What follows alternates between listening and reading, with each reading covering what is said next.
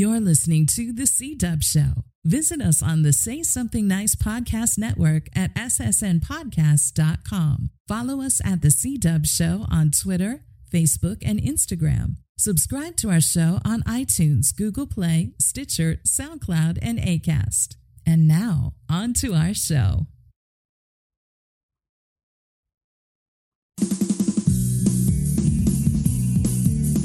Girls in tight dresses who drag with mustaches. Chicks driving fast on jaloux with long lashes. Women who long love lost, women who give. This is the way, it's the way that we live.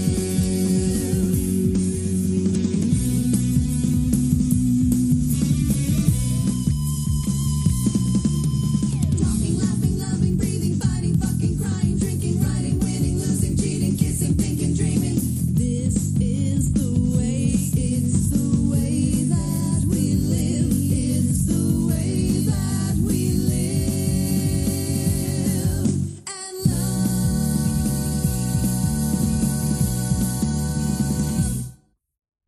Well, hello, everybody, everyone. It is a new episode of the C-Dub Show. We are recording this live on Sunday, I almost said May, good God.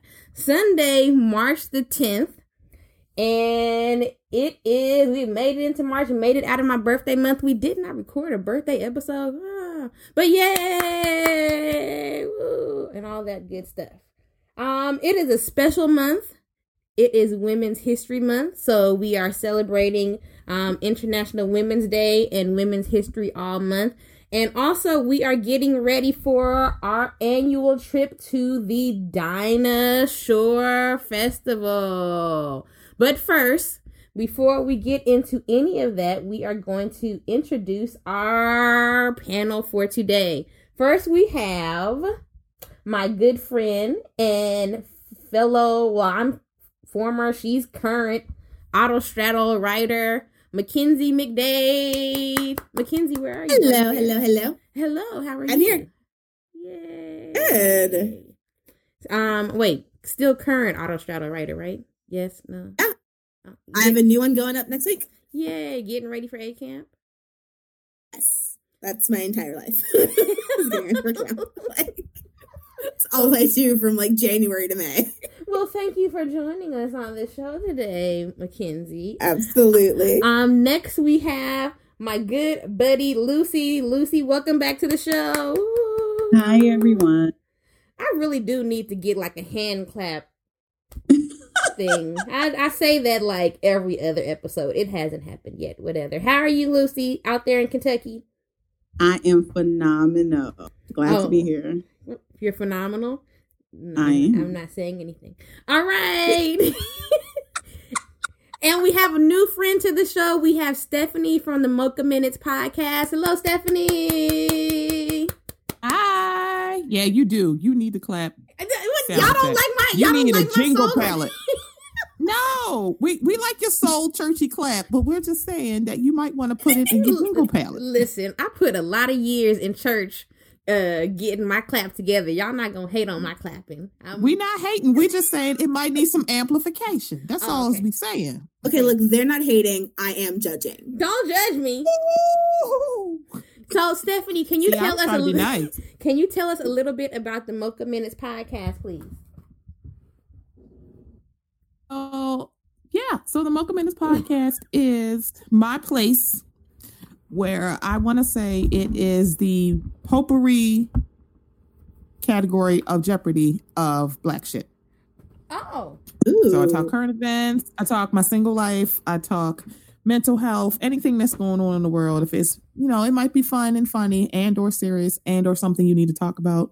It might be all encompassed in that. Usually I have a guest.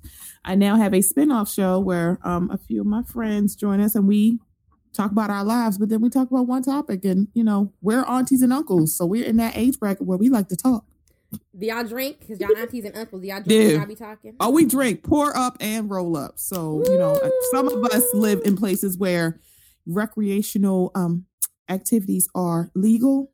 Yeah. I don't live in that state. Oh, okay. Sorry. I wish, Maryland is it's a blue state, but we look mighty red sometimes. Oh, look, I'm sorry. I'm medicinally. Did you say the harbor? Hashtag Inner Harbor. What is the Inner Harbor, y'all? It's the whitest part of Baltimore that you could possibly go to. It's where the Peabody Classical Music Institute is for Johns Hopkins, and I lived there for part of a summer. I was the only Black person that I saw. I mean, to be fair, that is at Peabody, so I'm not surprised by that at all. Well, yeah, it can get really hood at the Inner Harbor, but it's like if anybody says, "Oh, you go to Baltimore," "Oh, I've been to the harbor," like that literally is not helping your case. I went to Pigtown. I was like, okay, here are my people. We good. Yeah. Go to Camden Yards. Like during baseball season, it's pretty lit. I'm pretty consistent that the only place I want to go is where The Wire was. Not The Wire. It was The Wire. What show was in Baltimore? Yeah, The Wire. Mm-hmm. That's where I want to go. Well, it's filmed in East Baltimore, but it takes place in West Baltimore. So you want to come to East Baltimore. Oh, okay. That's where I'm going to go. Well, thank you so much for joining us on the show today. So a couple of things, folks. So as I said, we are getting ready for our annual trip to the Dinah. What is the Dinah? I'm sorry, Stephanie's supposed to ask that. Ask your question, Well, Stephanie. I am. Hey, guys, question. What's the Dinah? Oh my God! What do you mean? What is the Dinah? What do you mean? Oh, jeez. So the Dinah. It's a circuit party for lesbians. It is the highest concentration of or the biggest lesbian party anywhere known to man. Now, the history of the Dinah Festival, and I'm saying this off of the top of my head, solely from what I've read somewhere on Wikipedia and can't find mixed in with the L word. So back sometime in the 80s, they had the Dinah Shore Craft Classic on the PGA Tour. And so, of course, there were some white lesbians that were on the PGA Tour. So they went to Palm Springs for this Dinah, PGA event. And then they invited their friends. And what do lesbians do when we all get together? We have parties. And then every year they kept inviting their friends. And they kept inviting more friends until the Dinah Shore party just picked up steam and took over the whole Palm Springs and became its own event. Now, the last time I went, maybe that was 4 years ago, there was still a PGA event there. Nobody goes.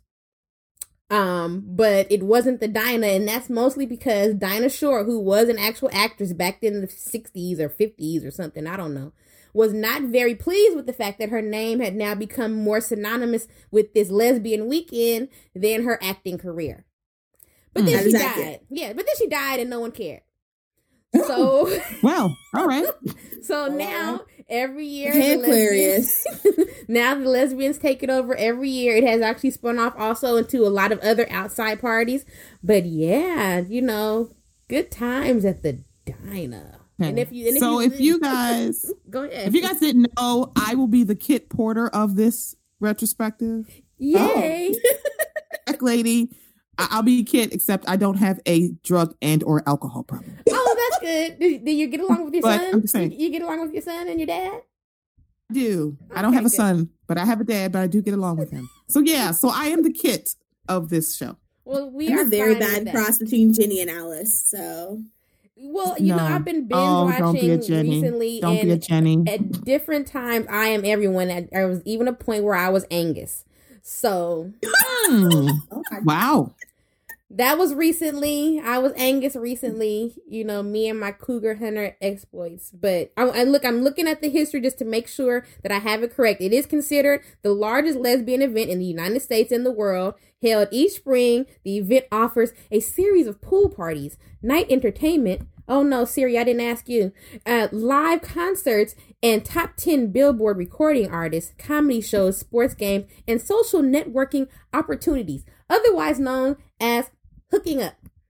So we welcome all you Dinah goers who are listening to this and you found it on the Dinah website. We love you. We will see you in Palm Springs. I will be out meeting all the beautiful people and taking all the pictures and posting them to the C-Dub Show site. And also, after we do this episode, I have another special edition of the 6 Degrees with C-Dub with our good friends at Stuzo Clothing who are going to be doing a runway show during the Dinah.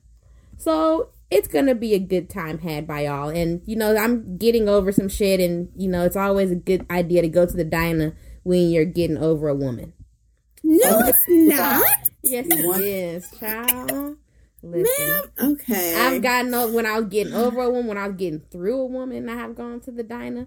Okay, just because you're getting over one doesn't mean you need to get under anymore. Like, I need you to... I did not tell you I've been everybody. I've been Beth. Nope. I've been Shane. I've been Shane a lot. Enjoy.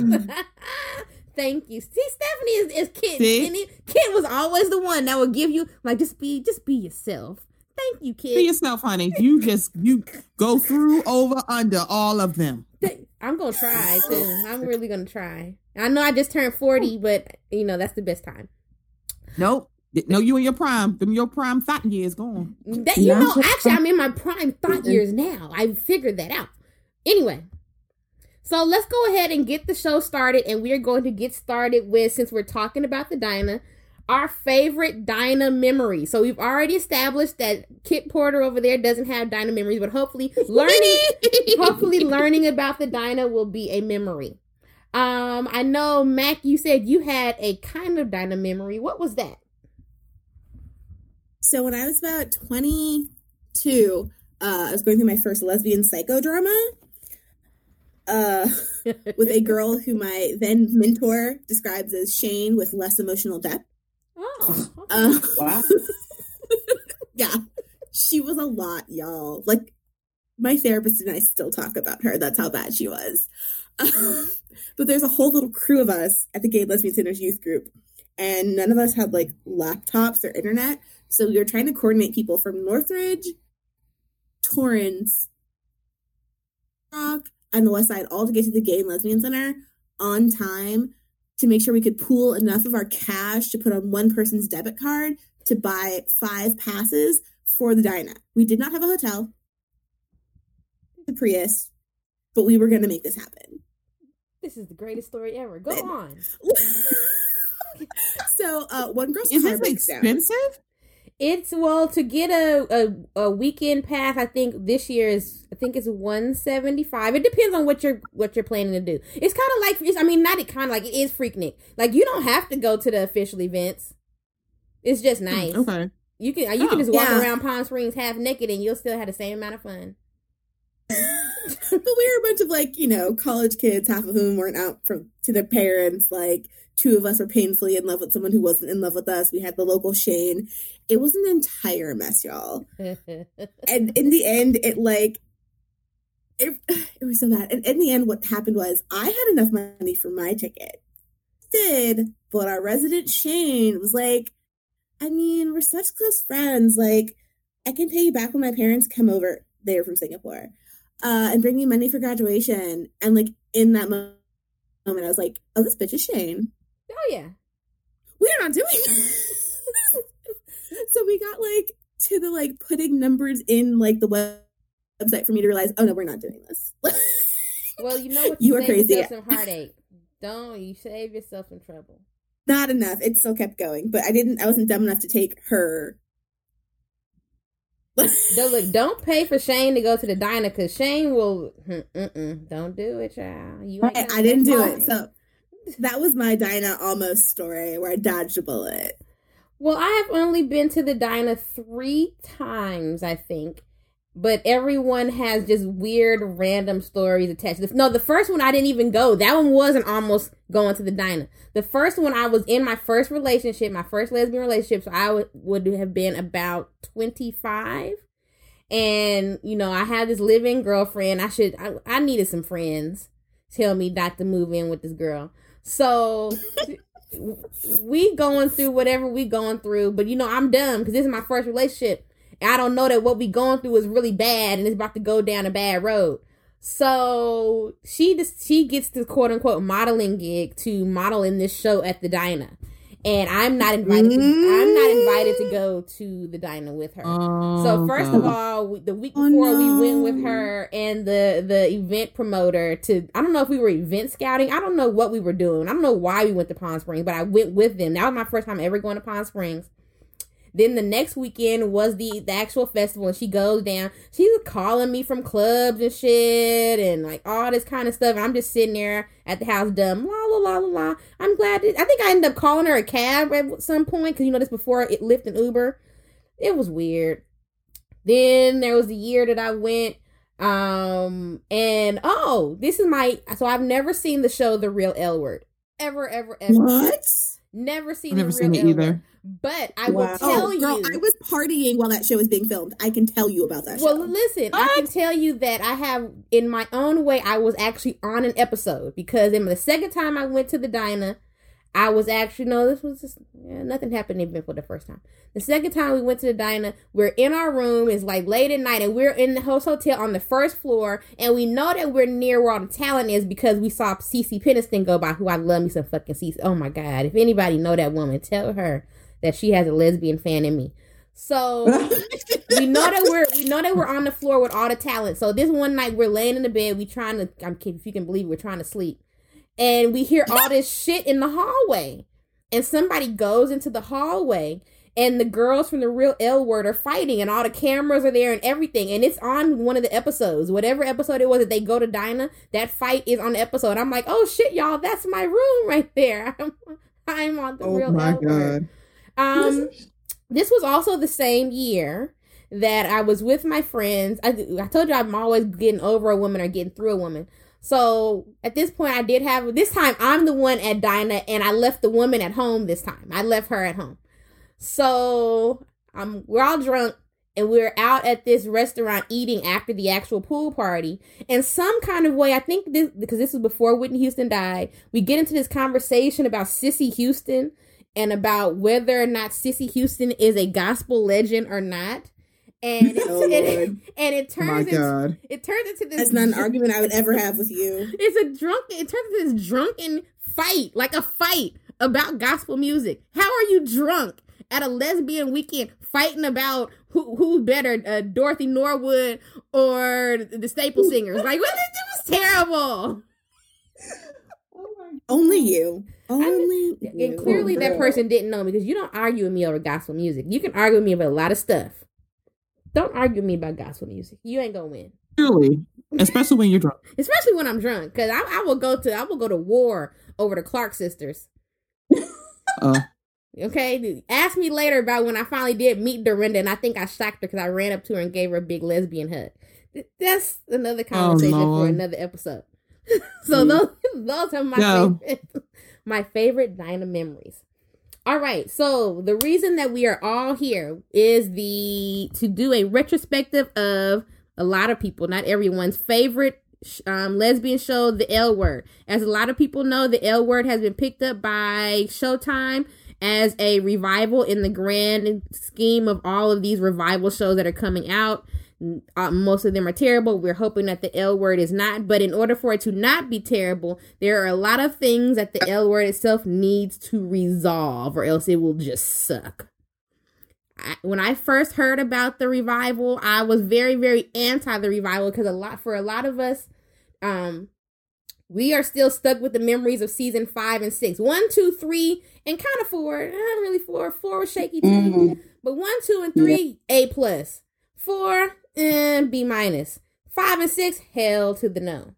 And and it gets to a point where you're like, we don't need another L Word because that shit was terrible. But I mean, you can give them an opportunity if they get some POC writers and some non-binary writers and all that good stuff into the room to redeem themselves. So what we are going to do today is do a retrospective of the entire series. We're going to go over the story arcs. We're going to go over the characters, and we're going to try and do it as efficiently as possible.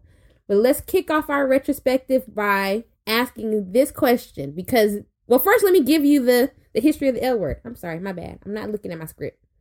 So the history of the L Word. The L Word actually started as, well, no. I thought it started as a rebuttal to Queer as Folks.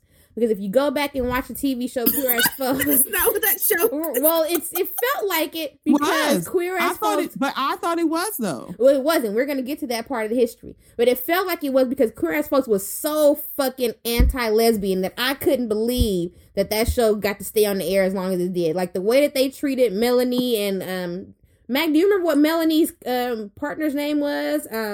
Lindsay. Oh. The way that those characters treated Melanie and Lindsay was just terrible. They would talk about them being carpet munchers and all this kind of stuff. And I'm like, these are y'all friends. One of y'all is the father of their kid. What is happening? And actually, there was both of them were the father of both of their kids. Oh, yeah, that's right. Because they had two. Yep. But that show was all messy. That show was so deeply anti-lesbian. And actually, the character Lindsay Peterson is listed on one site as one of the worst LGBTQ characters in television history. Wow. Over the course of the show's 5 seasons, Melanie and Lindsay dealt with infidelity twice. Once when Melanie had a one-night stand with a woman in season 1, and again with Lindsay has an affair with a man, Sam, in season 4. This caused a separation between Melanie and Lindsay, who moved in with her mother. When her mother tried to set her up with another man, Lindsay told her that in spite of her infidelity, she was still a lesbian.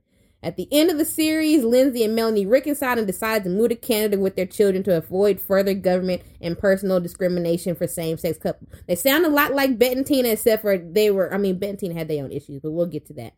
But actually, the L Word is not a spinoff, or not spinoff, but not a response to Queer as Folks. According to one article, the L Word was actually pitched before Queer as Folks. But as we know, most times the men show is going to get green lighted. You said what? Queer as Folks. Every time you say that. You're so black. Queer as Folks. Well, it's funny, when I was doing my research, I kept putting in Queer ass Folks. So, and Google kept saying, do you mean you are ass? So funny. Man, go to the Chuck E. Cheese's. I'm from Louisiana, so when I go to the Walmart. I don't go to Walmart. I go to the Walmart. Lord, country ass. I go to the JC Penney's. Y'all gonna leave me alone. So it was initially pitched before Queer as Folks, but for whatever reason, of course, Queer as Folks was picked up first. It was initially compared to Queer as Folks and HBO's Sex and the City, and dubbed Showtime's gay answer to Sex and the City. And was said to be the definitive new Sex and the City, only with more true sex. Oh, yes, it was. And dramatic intent. Now, somewhere in here, where is it? Because there was at some point during the run of Queer as Folk, there was a trailer for the show, which was called Earthlings. And it was initially a show called Earthling, an ensemble that was ordered by Showtime. And at the point of this article, which is on After Ellen, which we know which is in and out these days, little information had been released at that point. But it was still all the same cast of characters. So that was Jennifer Beals, Laurel Holloman, Pam Grier, Karina Lombard, Kate Monig, Leisha Haley, and Aaron Daniels. So it had the same cast. I think a lot of it just changed as they went on and finished up the show. The only similarity to Queer as Folk was its same-sex relationships. This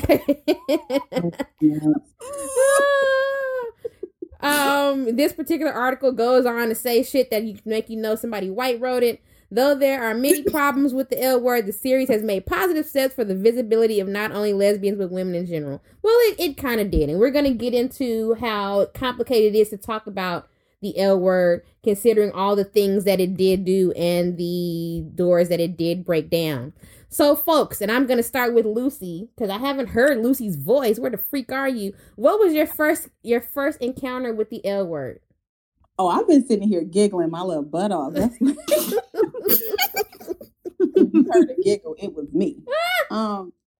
My first experience with L Word. So growing up, I didn't have cable. I didn't have any of that stuff, right? So I saw the L Word at a friend's house, and I was like, what is this? They're doing it as lesbians. why didn't anyone tell me? Like, like what rock have I been living under? And so from that point on, I just started to binge watch it. That was like, I first saw it when season 2. So I had to go back and catch up by the time I had realized this was there. And I was kind of hooked from there, but it definitely had its problems as far as representation goes. But it was still the first time that on the mainstream that you've seen that many lesbians living their life regardless, you know? I amen to that. Okay. Let's go to the Kit Porter of the group. Stephanie, what was their first encounter with that lesbian show, The L Word? Not that lesbian show. So here's the thing. I was a Queer as Folk watcher. So when they came up with the L Word, I'm like, oh, we got some women. And then I saw Homegirl from Flashdance, and I was like, oh, I definitely got to watch this now. Oh, fuck out of here. I'm so watching this. Oh my goodness. That okay. Oh yeah, because I watched Queer as Folk, I was like, I'm definitely going to watch the L Word. And so, yeah, that's how I got hooked on it, because I had cable, like when I was in, because, you know, this was during college. So when I was in college, I couldn't really watch it at school because the only premium channel we had was HBO. So I would watch it when I would go home to my parents' house. Okay. That sounds about close to mine. Mackenzie McDade. I watched it, and it's funny thing, I watched it with my mother because she liked the show too. Oh. Wow, that's That's cute. my mother That watched is Queer as very Folk. Me and progressive. yeah, my mother loved it too. Oh, she loved that show. She loved Queer as Folk too. I had never seen, I don't think I ever saw Queer as Folk until I actually came out, which was when it was damn near over. I feel like I never watched Queer as Folk. And Mackenzie McDade, what was your first encounter with the L Word? So it kind of starts with Queer as Folk. So Queer as Folk started the year I started being homeschooled, when I started middle school in 2000. So I had a bunch of friends whose parents worked for whatever station it was, Showtime, I guess. And so they would get screener copies. Oh. So, yeah, because all of their sons are super gay. And I think it's funny that so many of them are now married with kids, but whatever, different story. And so we would watch those, and then somebody's like, oh, there's a new one coming out. And it was like, right as I hit my stride, like a thoughty little WeHo club kid, the L Word dropped. And I've been sneaking into Girl Bar for like 2 years at this point. Oh yes, I have to tell everybody, like Mackenzie Wait a is minute, like in middle school? Mackenzie been gay since I was like a thoughty little since- club yeah. kid. Wait a minute. Are you seriously saying in middle school you were sneaking into the bars? I was the worst, and if my mother ever hears this, she will kill me. Oh my God. You're Oh a my queen, a God. legend. I love it. And that is why I love her. I have a great bouncer story for you later about that. But so when it came out, I was like, I know this area. I know this scene. This will be great to watch. And then I saw it and I was like, that's being that I will never be, but okay. So we would like watch the screeners and be like, that's Hollywood. And it is nothing like this, but Right. Shane is Wow. cute. Right. And I think that's why, you know, going into my first encounter, I think after I came out, I think that was the only thing, is that it was like my life in West Hollywood. Like, I'm from here in the Bay. I always tell people, but I'm not a Castro gay. I'm not a Castro baby. I'm a West Hollywood baby. So for me, living back in the Bay, when I watch it, it's like, it feels like my life, even though my life was not nearly as white and had not nearly as much money. And we're going to talk about that.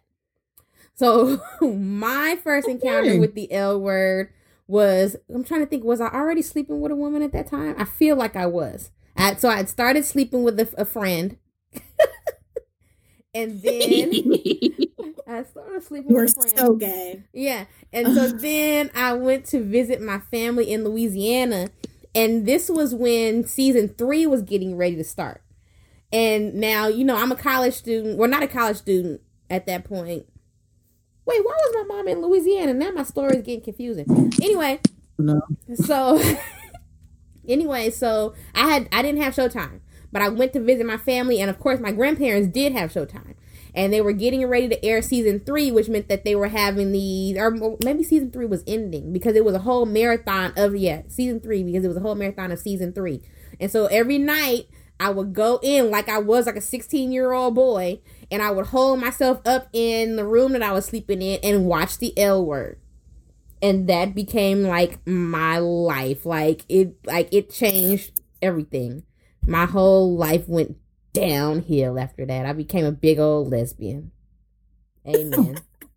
Is that how that works? Okay. That's how that. Well, between that and Noah's Ark, which yes, at some point in this year, Oh, probably Noah's Ark. before. Can we talk about that? Probably before. So we can, because can I come back for the Noah's Ark? Because I was there for that too. Noah's Ark is my thing. That's what I'm gonna say. Sometime before Pride, we will probably do. We've been saying that we've been saying we're gonna do an L Word retrospective too, but we definitely been saying we're gonna do a Noah's Ark retrospective. So we will do that. I paid $40 whole to jump in the broom. Okay. Wait, What? Are you well, at serious? least you found it. Because $40 whole. I was in college and did not have that money, but I was gonna see it to the end. like you're gonna see this whole thing through. Wow. Because you still can't find. You can find like Logo has the show on their site, but you cannot find Jump in the Broom Movies nowhere. Oh But- no, I have but- the complete box set and Jumping the Broom. I play no games. And I think it also has to do with, and I know we're not gonna get all into Noah's Ark, but we know a lot of things that go on with Patrick's movies have to do with different rights in different places. So that, which makes it weird that you can't find Jump in the Broom because Logo owns Jump in the Broom. It makes sense that you can't find Punk'd. That's a distribution issue, and you can usually only see punks. You can usually only see punks at festivals, and sometimes Logo will bring it back. But otherwise, the only ones in his movies that you can't even find the Skinny no more. You can only find Blackbird right now. You really ain't gonna be finding it. Look, you really ain't gonna be able to find a Skinny now that we don't know what's going on with Jesse Smollett. But that's another time for another show. Oh boy. That's a whole nother show. No. All right, so let's jump into the L Word. So season 1. So I'm gonna run through the highlights of season 1. Yeah, I'm gonna run through the highlights of season 1. And feel free to jump in or throw in anything in if you have anything about my highlights. And then at the end, we'll talk about some of there's a lot of stuff. Season 1 and season 2 and season 3 had so much going on. It was those later seasons that not only were they bad with the way that they treated certain identities in later seasons, they just didn't have as much stuff going on that they were covering. So season 1 is the season where it starts with this girl named Jenny who moves to West Hollywood of all places with her boyfriend Tim. And she moves in one day or night, I don't remember because I'm not going back. I didn't binge it so many times. She sees her neighbors outside in their pool making out. So clearly they're lesbians. It's daytime. She was being a creeper. See? That's why I'm glad I got Mackenzie. Creeper. The only person I know who's binge watched more than me. So she sees the lesbians and they all become friends. They invite her to a party. She meets Marina. And the whole thing becomes about Jenny getting turned out by Marina. Ironically, here's where I become an L Word character.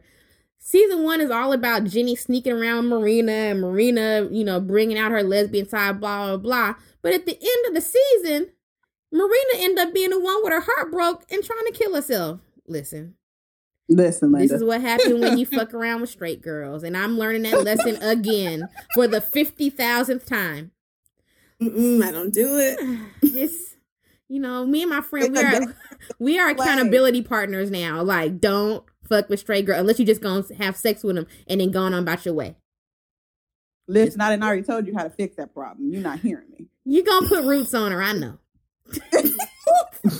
Not roots. So one thing, so I was binge watching again this week for our show. The interesting thing about it is that once Tim finally figures out that everyone around him is laughing because they all know that Jenny is sleeping around with Marina, the whole show turns into being about Tim. It's all about Tim's feelings and Tim raging like a crazy white man and all this kind of stuff because Jenny is still sleeping around with Marina. Yeah, what did you, let's do it like that. What did you guys, in terms of that first whole season being about quote unquote Jenny being turned out, as the old people would say? Yeah. So for me, like that first part where she's sitting here watching Shane get it in the pool, I was like, that's some real life stuff. Like, how many times have you was watching before you came out, like you just saw somebody getting it in and you was over there thinking like, damn, I think I can do that too. Like, I think that's how a lot of us was like, oh, this is, Right, this like, is a ooh. thing. Right. What is happening? in- Because I grew up in LA with like super queer people all the time. I was actually like, I'm sorry. These children moved from like the Midwest with dudes, and this is a thing that we do. Like, I had no frame of reference. Well, to For this this day, experience. I'm still confused about y'all. Out of all places, ain't nobody told you about West Hollywood. Y'all just move your ass into Ew. West Hollywood. But listen, I'm from But I Chicago was so and I now confused. live in Kentucky. That would be my story. Like you, because how many times have I asked you, like, what part of California is this? Where does this sit? I would be that person and have no idea where I'm at and then fall up in La La Land. But I mean, wouldn't you? Okay, I can't say wouldn't you be in Westwood because you don't know what Westwood is. Okay, you're right. I mean, you're right. But when you get there, like when you get to West Hollywood, like there's no like it's the gayest. The only place that's gayer, two places that's gayer: the Castro in San Francisco and the Village in New York. Berlin. Oh yeah. Like when you get to West Hollywood, aside from the fact that here is the confusing thing about West Hollywood, is that it's also like where Rodeo Drive and shit is. So when you be watching like TMZ and seeing the celebrities and shit out shopping and shit, that's still West Hollywood. So all of that is kind of like right. It's just like California is in most places. It's right next to each other. One minute you in Hollywood, Hollywood. Next minute you in West Hollywood. You're in Gaytown. You're Also, specifically, like in that point in time before marriage equality became a thing, and everyone tried to be like, "I want to be a nice dad with a white picket fence." Dudes were still walking around shirtless and in chaps and like nipple piercing. Like it was like the stereotype that you see of like the Cash Show was still that's what West Hollywood was. Mhm. Like there was, sex shops on the street. Like it was a whole situation. So for like these two Midwestern people to be like, we moved into West Hollywood and we saw nothing gay. Really? Okay, can I tell a funny story? Yes, please. Yes. So I have say yes, I'm friends who posting a move- show. Ignore me. Absolutely. So I have a couple of white friends. So they moved from California to here in Baltimore, and they moved to an area called Waverly, and they looked online and just moved there. And I remember her telling me the story, and I went, "Wait a minute." She moved into, it was full of crack dealers. Oh. There was a murderer, like literally 2 doors down from her. And I remember saying, "Wait a minute, how did you find this house?" "Oh, we just looked online and just moved in." I'm like, "I'm sorry, you did what now?" Say what Listen, now? that's Girl. a powerful story. Say what now? How did you? You just moved online and found a house and it was affordable, and then you moved into this very black ass neighborhood. But the thing about it is, her neighbors were really cool because obviously they would be, but it was still hilarious because it was a whole bunch.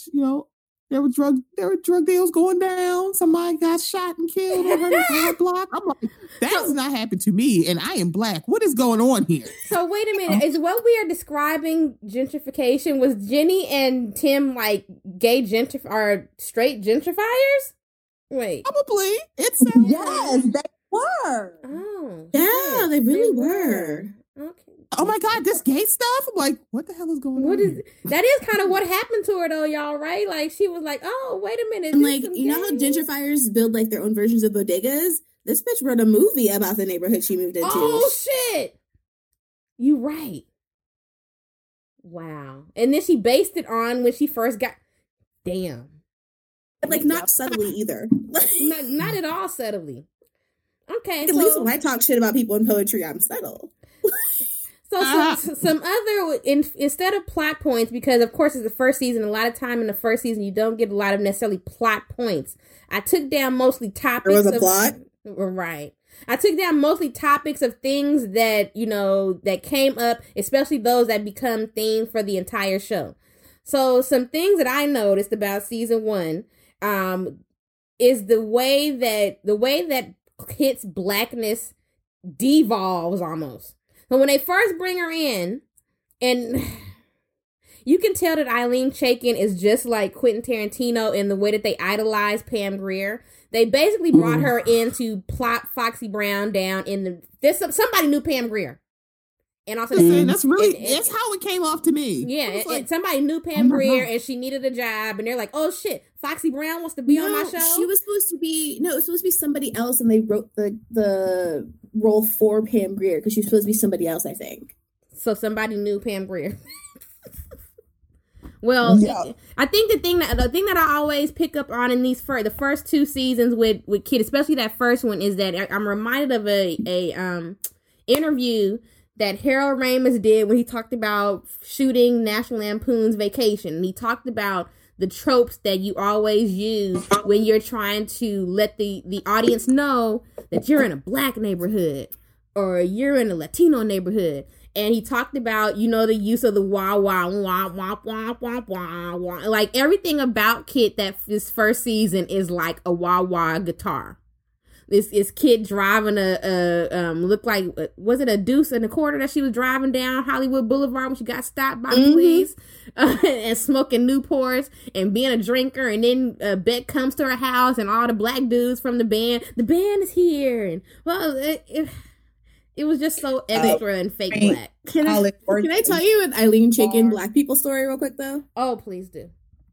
We need lots of those. This is how Eileen Chicken views black people. I have met her 4 times as a young person in the like gay scene. 2 of those times she told me how much I remind her of Tasha. We're going to get to that. What? Carolyn knows what I look like. Carolyn understands why that's fun. Mackenzie does not look anything like... Was she towards the end of the series? Let me just say this about Tasha, and I'm gonna say this again when we finally get to her. The fact that they didn't even know how to dress Tasha, that they would just put her in some jeans and an old gray t-shirt and pull her hair back. Yes. And that is so That is not a Mackenzie. play. Mackenzie got different color. I don't know what color hair Mackenzie got right now. I don't even know if she got hair. She might not have none. Are you serious? Yes. Like it was Yeah. like so like when you talk about how she views Ponytail. yeah, like when you talk about how she views I completely understand how she views black people because I'm like, bitch, you have met me 4 times. Right. I in no way look like that woman, but okay. If I may say without being offensive, Mackenzie, they are completely different body types. Mackenzie is very luscious. I love Mackenzie. I love hugging Mackenzie. Tasha, I'm built for comfort, not for speed. and Tasha, no, I don't want to ever hug Tasha. Which leads us, you know what? It's so funny when we talk about that because it does actually lead into my next topic that I got out of season 1. And we talk about this a lot in general. The androgyny of Shane and the way that her androgyny changed from beginning to the end. The way that a lot of people perceived her when the show first started as the butch. And then in season 3, when Myra comes around, they make it sure that to let you know that Shane does not consider herself a butch. But then also the idea of who gets to be androgynous. That's a whole nother conversation. What was you guys' thoughts on the androgyny? Maybe the first time that you guys saw, especially if it was the first season, Shane was walking around in tank tops because she got him out for Forever 21. Oh, I had a How do we know poster of she Shane on my didn't? wall She for might like have. 5 years, and my mother never realized it was a chick. So Androgyny. Wow. Wow, that's the androgyny that Shane reached. That is Like there's this one know scene where she's walking home past Bet and Tina's house and she has on like this leather halter thing. And I'm Okay, like, but- what okay. is this? that got used a couple years later in the movie 13 about 2 like teenage girls having their like rebellious streak. That exact top was worn by name. Can't think of her name. Oh. She's on Westworld. Ugh. What were you gonna say, Stephanie? Oh, so this was my take about Shane from the first season. That she slept with, I totally got it. I was like, yeah, I can see that. Like, yeah. I don't know. It was something about her. I don't know what it was. I was like, yeah, I can see it. Well, she had like this mad, I don't give a fuck attitude. Like, Really, and she had so much game. It was just ridiculous. yo, I'm it was like, crazy, and she was like the creator of the Bieber hair. Like, Yeah. I'm like, Yes. oh. And if Like, you've it was seen her, mad if you've chicks, seen and I'm her like, recently on Grownish, and we're gonna of course get to that as well. yes, I don't know Oh, what that I've hot never mess. seen. I've That never is seen. a hot mess. Well, I love the. I mean, it's cute in a very ABC Family kind of way. I've It never started seen. to get on my nerves. Yes, I've never The show seen is cute. Kate. The situation she's in is bad. Yes, I've never seen Kate Monig. That's her name, right? I've never seen her not be Shane. So I don't know if they dressed her to look like Shane or if that's just what she looks like. Because she's got the They're doing same it on hair. purpose. Okay. It's expressly played, like she explains it, and it's played very specifically to To be that. a grown-up Shane? Really? Oh, okay. It's like her mentoring the next generation to sort of undo what Shane has done. That is part of her character arc. Oh. But then she goes and does some Shane Then shit. she goes so. and be Shane and break the girl heart. Girl, I that's was gonna like, come back I and get don't. you. I did not understand why she thought this was going to go well. I'm like, how did she's 'Cause your it is teacher? something What Shane did you would do. think was going to happen? It's something Shane would do, and the thing that makes it crazy is because in season 4, it's something that Bet does. So it's all. I'm not gonna. As an educator, I'm not gonna comment. Okay. As an educator who I know my vice principal follows this podcast, I'm not gonna comment. I don't know if she ever The listens, C-Dub but I know she's a Show. subscriber. So I'm not gonna comment. All She right. just gives you the numbers and doesn't listen. She I don't she probably don't listen, but I don't want this to be the I say this like every other episode. I don't want this to be the one she do listen to, child. So all right, so something else interesting that happened season 1. So Alice is going through a thing. She started off with this chick named Gabby DeVoe who comes up over and over again through the course of the show. Gabby DeVoe is a bitch.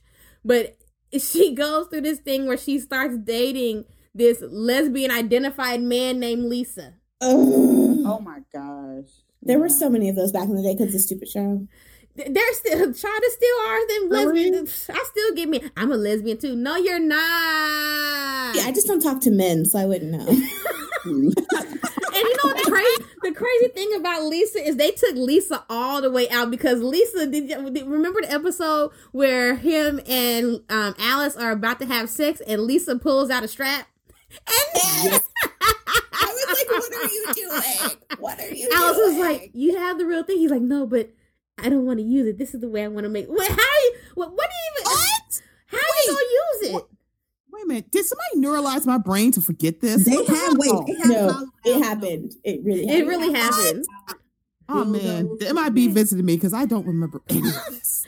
And he like had the dick and he was like putting it all on her face and stuff. I'm like, yeah, you are a man though. You putting the dick on her face. That's what a man would do. Oh wait, yes, I do remember this. Oh my god, And I was so confused. I'm and the like, way what? he was reacting, like she goes down on him and it's almost like no one has been down on him. It was like weird. Lesbian identified man named Lisa. So you don't have to do that. I feel like that's an added step you didn't need. You didn't. I'm so confused. I don't understand it either. I We mean, all were back in the day. It still buys into the whole thing that all lesbian use strap on and have sex. Let's talk about that part. ooh. Like he went out of his way to play. I'm a straighty straight, and even I know that's not true. Right. Like it's like it was very cliche. There was a lot of cliches in the show looking back. But it was good while you were watching it. Well, what's that? Is that the pastor? Say it again? I heard a man in the background. I was asking Mackenzie, was that the pastor in the Yeah, background? that's exactly who that is. I knew it. He sounded like a pastor, like turn to James chapter 5. All right. I just wanted to bring up the lesbian man named Lisa because he was just hilarious. I'm sorry, I don't know. That to me, It's just so extra for no reason. Yeah, most It's like shooting back to my brain. I'm like, I am so confused at this point. I think the first time I saw it, I was confused too because I think, we talk a lot about, people can identify. You can't tell people how they can identify and blah, blah, but bruh. But there's also a point where, like, your identity, other people's identity and experience. Wait, say it again because you cut out. What was that? But at a certain point, sometimes your identity can, like, mock other people's experiences. It's like people who are otherkin and, like, identify as trees. Yes. Okay. Yep. There's a line there. There is I'm a not the line. line drawn. Exactly. There is a line. All right, season 1. We also got introduced to Bet's problematic black family. Throughout the course of this show, that show, not this show, that show, was I couldn't figure out. It's hard to really talk about Bet's family because the shit that happened to Bet is real shit. And I don't know if it's just because it was white people writing it. It was like, are you writing this because you think this is how black people are? Or are you it's hard to, once again, find that line. Most definitely. I think that at that time we were still at a space where we are portraying black people as white writers and the idea of what you think it is to live in a black home or to grow up black, because you have no experience and you have nobody around you giving you the real tea. Right. Because you had Ossie Davis. Oh, geez. Ossie Davis as Bet's dad. And every time it was so amazing. I mean, it was another instance of knowing that Eileen Shea can just know people. And every time that Ossie Davis and Pam Grier were on screen together, I would just it was just amazing to me. Those two together were amazing. But Ossie Davis as the problematic, respectable black dad, and then the son who we didn't see until either the end of season 1 or season 2, who was raised by the dad. They never told us. We just assumed that he was raised by the dad because Kit was a drunk. But so the son who didn't get along with Kit because she was a drunk. And then you had the colorism dynamic because they talked about, the relationship between Bet's dad and Kit's mom versus Bet's mom, who was clearly white. What was we're not going to go through the whole series just yet. Just in season 1, where you just kind of get a glimpse of the problematic black family. What was your ideas or thoughts on Bet's family? It seemed like a 90s school special. Like, watching a lot of those, where it was very paint by numbers. Like, you knew what was coming next. You knew how reactions were going to happen. It wasn't necessarily a life you lived, but you knew what to expect. And I was like, really? For a show that, has all these weird lesbian plot twists and histories of gay LA, you're just giving me nothing new. You're supposed to be pushing into Brave New Frontier, and you're giving me Emily. Yeah. What about Stephanie and Lucy? What were your thoughts on Bet's family? I mean, I agree. I think, again, it's a situation where let's just go to the family that it wasn't anything that was original. It was definitely expected. They didn't go outside the box for this scenario. Oh, and it hit every little branch in the trope tree. Yeah. It's like, let me guess, he's not happy about. Well, and of course he's not. Well, the best part is every black family I know who has that one gay in my family, it's me. Okay, wait. Who said I'm gay? We got one that doesn't know he's gay yet, but it's true. But everyone just sort of rolls with it. It's they might not be happy. My mother's virulently unhappy, but when families get together, we all suck it up and we just talk about other things. You don't get that with our family, but every black person I know, we're no, they could hate your partner. They will still call her your little friend. Yeah, exactly. They will still invite her over for dinner. Little friend coming to and Thanksgiving. that was my whole thing with her dad, is because I don't know any black people, like you said, who are that vitriol about, anybody. People always want to say, oh, you can't bring your family. I don't know. I'm one of the people who, when I look at the memes and talking about when your friend come over to your family's house, there's never one that talk about how they kicked them out or they cussed them out or nothing. It's just, laughing at your It's gonna make fun of them. Yeah. Your friend Lil Manish. What your little friend over there doing? My sister likes to tell the story about when she brought her girlfriend to visit the family, and to this day, my uncle still swears he saw the girlfriend touch my sister's butt, and she's like, that did not happen. Wow. So they went, it wasn't even just touching it. It seemed like they went to, even with the son, and they had an opportunity to really explore a lot of things, because the idea of people's parents raising their kids is something that is very prevalent in our community. But there was nobody to tell or show them how to explore what the hell happened with David. Why did he end up with the daddy? And why wouldn't he ever come visit the mom? Like, there was no depth to the family. It was just kind of this hate that they never explained. Just the assumption that she black, so her family must not be down with her life. So, because we gotta be homophobic, because that's what we do, apparently. Because we black, we black. Right, exactly. That's right. We black, so it's like, we're gonna bring out all these Bibles. We're gonna have 3 Bibles: the one with the red for Jesus in it, and then the one that got the family name on it, and then the one that's the New American Standard. They all on the table, and then we all gonna bring them out when you bring your little white friend with you. Speak in tongues and pray. I would like to say that my mother, who hasn't been to church in 40 years, owns all them Bibles you just listed. Okay, I'm gonna tell y'all something. We're not about to laugh. Dragged my mama. I'm gonna tell y'all something. We're not about to laugh because I love my mom. My mama love to learn new. Like, I take my mama to Pride and everything. But I think either this summer or later in the year we are going. There's a Bible museum, and she said that there is the Bible, the specific version of the Bible that they use to legitimize slavery is in that museum and all kinds of stuff. We're gonna go to the Bible museum, y'all. One in DC.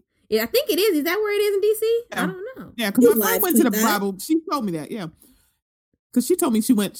I think her kid's school went to the Bible Museum as a field trip. Wow. Bible Museum? I'm like, I gotta go. Southern black. Right, like, that's black. Yes, I'm a Marylander, so I'm in the South. I know people don't count us, but we are Southern. You're like, I am Southern. You're not gonna take away my below the Southern line, card. honey. You are I'm not from Southern California. The children. The Ellen salmon. You say salmon and not salmon. Hey, I say salmon. I say salmon sometimes. All right, I was letting y'all kiki because I was trying to find in the show to play it, and I cannot. But one of the most important non-human characters in the L Word is the chart. The chart starts in season 1, and it starts with the drawing that Alice creates. Where she makes it's kind of like how I said the 6 degrees of C-Dub, the 6 degrees of sex separation between all the lesbians. I thought I had marked down that part of the show where I could play it for the show, but I cannot. But we will come back to it because it does become very important all the way to the end. It is actually in all the graphics. The chart is kind of real. If we really sat down, especially those of us, me and Mackenzie that have lived in Southern California, if I really sat down and created a chart. I don't want to create the chart because I don't want to know. You want to do that to yourself? I don't want to know who slept with you because you already know when you look at the Facebook page. Why I need confirmation? Well, like, my thing is, I'm a part of a very specific community that has a chart. Growing chart, and it is horrifying. Let me tell you. Wait, what? Chart? What? Wait, There's say an this existing again now? chart. I'm part of a community, and there is an existing chart, and it is ever growing, and it spans multiple states at this point. Wow. Mm-hmm. Is Kentucky on this chart? Is Chicago on this chart? Kentucky is on the chart. Why? Chicago's on the chart. Shoot, I'm scared. Wait. It's real messy. Y'all keep talking about the chart because keep talking about the chart. Keep going. Yeah. So I got on it by accident. I didn't want to, but it happened. So wait, how did you get on the chart by accident? I made myself a very ambitious drink and hooked up with someone very publicly. Do you have to hook up publicly to be on the chart? Known if it hadn't been public. Oh, okay. Wow. All right. So how many names did you recognize on this chart? It's pretty much 90% of the people that I talk to on a regular basis, and then like outlying people from there where I'm just like, oh God, I can never date anyone ever. Okay. Yeah, it's uncomfortable. The reason that I made you guys keep talking about the chart is because I did actually track down where the characters explain the chart. So just hold on one quick second. Okay. All right, let's do you. Come here. It'll be fun. I haven't even put you on it. Alright, this is ridiculous, because I've only slept with 2 girls my whole life. And I swear to God, if you repeat that, I will have to kill you. Don't worry. Your reputation as this dad is totally safe with me. Okay. So. Yeah. Oh, God. Okay. Name names. Okay, there was the counselor at Temps Camp when I was 15. Right. Which you know about. Mm-hmm. Name. She's famous now, I can't tell you her Oh, name. God. Okay, Ralph. We'll call it Ralph. Okay, now, second name. Melanie. No. I knew it. I always... I told you about that. No, you didn't, but I knew. Okay, let's see how many people it takes to link you and me. Whatever, that's impossible. Okay. Melanie slept with Heather. Okay. Heather slept with Brooke. Heather slept with Brooke? Yes. Brooke slept with Nina, and I slept with Nina. See that? Wow, yeah. So 4. 1, 2, 3. That is how many people it takes to link you to me. Okay, so you and Tina. Oh, well, that's easy. 1. Okay. And Alex slept with it. Ooh. Okay, I have a good one. Here. So that is the explanation of the chart. You guys are able to hear that, right? Yeah. Okay, good. Yes. Because sometimes we record and we can't hear. So that is the explanation of the chart. So season 1 culminates and Tim finds out about Jenny. Tim rages out. They get married, but then Because that fixes because things. that's the smartest thing. They get married the same day that he sees Marina giving Jenny head. That's really smart. So they go through like 4, 5, 6, 7, 8 episodes with Tim going through his shit, and then Tim finally leaves. And Jenny gets a job working at the Planet. Shane moves in with Jenny, and they become roommates, and they stay in the house. And Marina, they don't tell us at the end of season 1, I don't think, what happens to Marina. We find out in season 2 that Marina tried to kill herself, and that's a whole nother thing. So into season 2, some important things that happen at the beginning of season 2. Season 2 is the first episode, or the first season, where we are introduced to the legendary L Word theme song. The L Word theme song is performed by the singing group named Betty, who is a rock group. The band, was formed in DC. In 89, they relocated to NYC. And at that time, they did a song that some of us may know. Mackenzie may be too young, but we will see. I know it's a favorite of mine, and I'm going to play it for you here.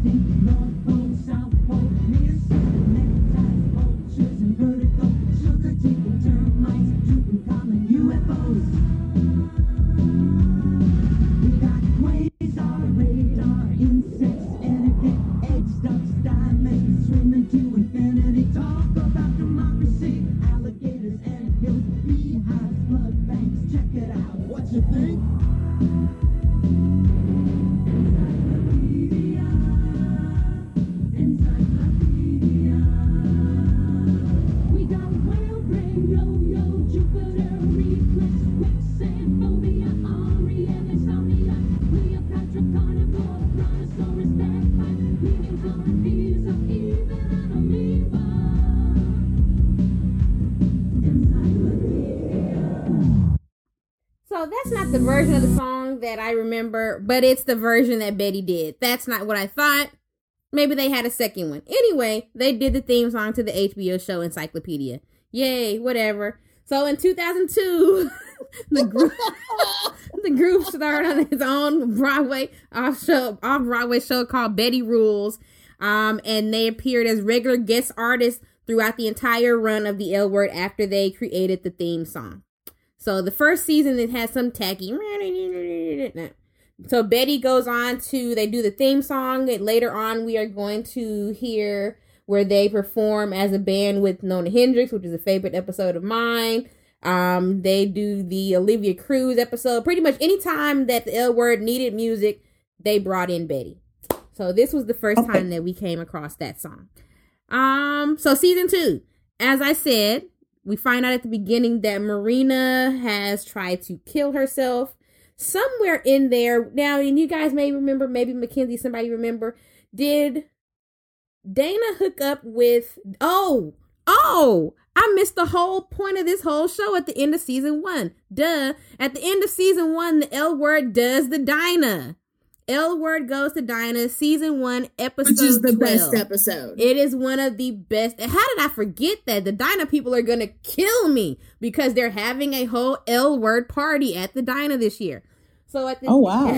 So season 1, episode 12, they go to the Dinah, and so what's funny about that episode is it starts off with the cold open, and we're going to talk about all the cold opens of the L Word. It starts off with the cold open of some lesbians making out in front of some guys in the 70s at a mansion. Turns out one of those women was Alice's mom. So they're taking her back to Palm Springs. They kind of drop her off somewhere, and they head to the Dinah. At this time, I think that Tina was with them, but that's when Bet was in LA still hooking up with the car. I left a whole lot of stuff out of season 1. Bet messes around with the carpenter that she hires to work for her, and Tina finds out. Sexy overalls. Yeah. Oh, it's really hot. They have sex they have not quite really sex. They have like intrinsic sex in an elevator, which was awesome because they didn't actually touch you. No, that wasn't elevator. It was in the jail. On the way to Dinah? You said what?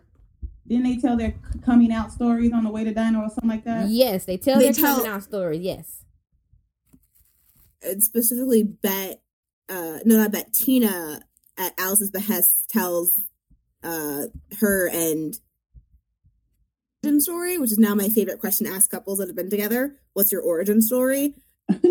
Well, it's so funny because it's a moment. It's a moment. Well, remember that she made her tell the story because Bet is the first woman that Tina was ever with. So their origin story is also Tina's coming out story. So and it wasn't Alice that told her to tell it. It was Shane, because Shane was like, give these girls some hope, because they all had stories about sleeping with these girls who turned out to be fundamentally straight. And Alice are the same person. Yeah, they kind of are. The show used them interchangeably, but the show was awesome. That episode was awesome because also that's where Dana. A couple things happened in that episode. This is where we are seriously introduced to Dana's life as a lesbian. I hate that word. I know. Earlier in season 1, God, I left out of that stuff. It's just covering topics. Earlier in season 1, Dana had a relationship with Laura, who was a chef at who was a chef, I think, in the tennis club where she played at. Yeah. Oh my God, and she ended up breaking up with her because she couldn't be public. So, but at some point her agent doesn't initially want her to be an out athlete, but people start to slowly learn that she's a lesbian. She gets invited to the Dinah, and that's where she meets, what's the name of Tanya? That's where she meets Tanya, the crazy agent chick who was before Star Jones ever had a televised corporate sponsored wedding. Tanya was planning the first corporate sponsored lesbian wedding. And Dana's lesbian status goes on for the next few seasons because it's how they get places. They go to the Dinah. In season 2, they go on the Olivia cruise. So they do a lot of writing on Dana's lesbian. I'm going to keep saying that because Mackenzie hates it. Lesbian coattails. It's a terrible phrase. Oh my God. But get my revenge. Another interesting thing about them doing the Dinah, because it is, you can tell, of course, that they actually went to the Dinah and filmed it. That is definitely the Dinah. Honey. Mm-hmm. Especially if you one of the people that's lucky enough to get a room off of the pool. Yes. I don't want that life. Oh, it was a nice life. I told you we had to find these pictures of me before they ended up. This was when Instagram was doing Titty Tuesday. We got to find this picture before Carolyn ends up on Titty Tuesday. And this is before my breast reduction. So, yeah. And the interesting thing about that is because later on when we do the Noah's Ark retrospective, Noah's Ark does a similar thing with Black Beach Party. And so it really is a trend of showing these different things that other people don't know about the community. You know, like I said, Dinah is like the lesbian Freaknik. Well, Black Beach Party was the first Black Pride. Black Gay Beach Party in LA was the first Black Pride. So it's kind of like these shows giving us a glimpse into parts of the community that other people didn't know. So that's the Dinah episode. Was there anything else that was particular that people remember from the Dinah episode that they wanted to share? For the Dinah people get me? Just like the straight up white party aspect was just really well crafted. Yes. Like so well crafted. Because was she high or was Jenny high or drunk? Like downed a couple of drinks in one go. Yeah, so it was, and she's tiny. Jenny downs a couple of drinks and then she tells her coming out story because she's finally emboldened to tell her coming out story about her and Marina. And then they basically posse encourage her or gas her up to call Marina right there in the middle of the white party. Yeah, it was a mess. Drunk times at the Dinah. It's pretty awesome. All right, so diving back into season 2. So Dana is now in a relationship with Tanya. Bet and Tina have broken up because Tina. Oh wait, did that happen in? Did Tina find out in season? Yeah, she found out at the end of season 1. After she found out and turns over the table. So Tina finds out about Bet, and then so they're split up. Kit and Ivan. Let's talk about Kit and Ivan.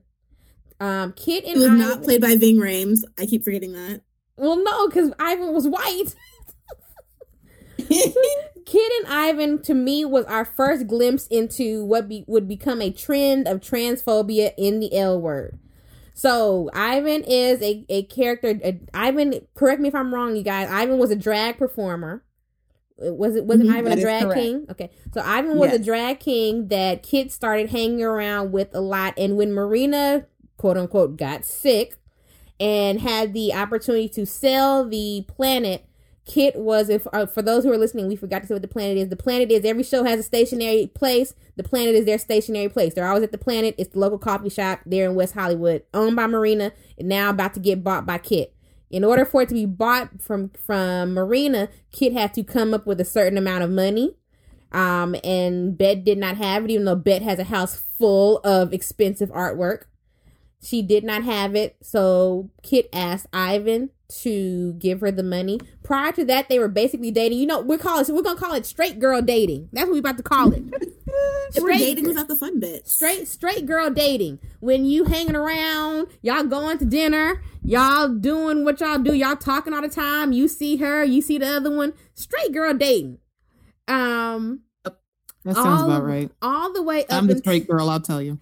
Uh-oh. Don't do that, Stephanie, okay? You're going to break some lesbian's heart. Okay? Oh, no! Stephanie already broke some lesbian's heart. So anyway, so they're straight girl dating until the day that Kit comes to Ivan's house because Ivan is so into her that Ivan has given her a key to his place. She comes into the place and she walks in on Ivan. And I want to say this in the most appropriate way, so y'all tell me if I'm saying it inappropriate. Ivan is getting dressed. I mean, he's putting on his binder and he doesn't have on his hair. Basically, he's not. Mackenzie, help me out with this. He's not in drag yet? Yeah. I mean, he's just not in drag. Okay. And Ivan was not okay with her seeing him not in drag. And that's when Ivan goes off into exile. Because Ivan wanted Kit to see him as a man. Yes. And not in the woman form because he understood that Kit was straight.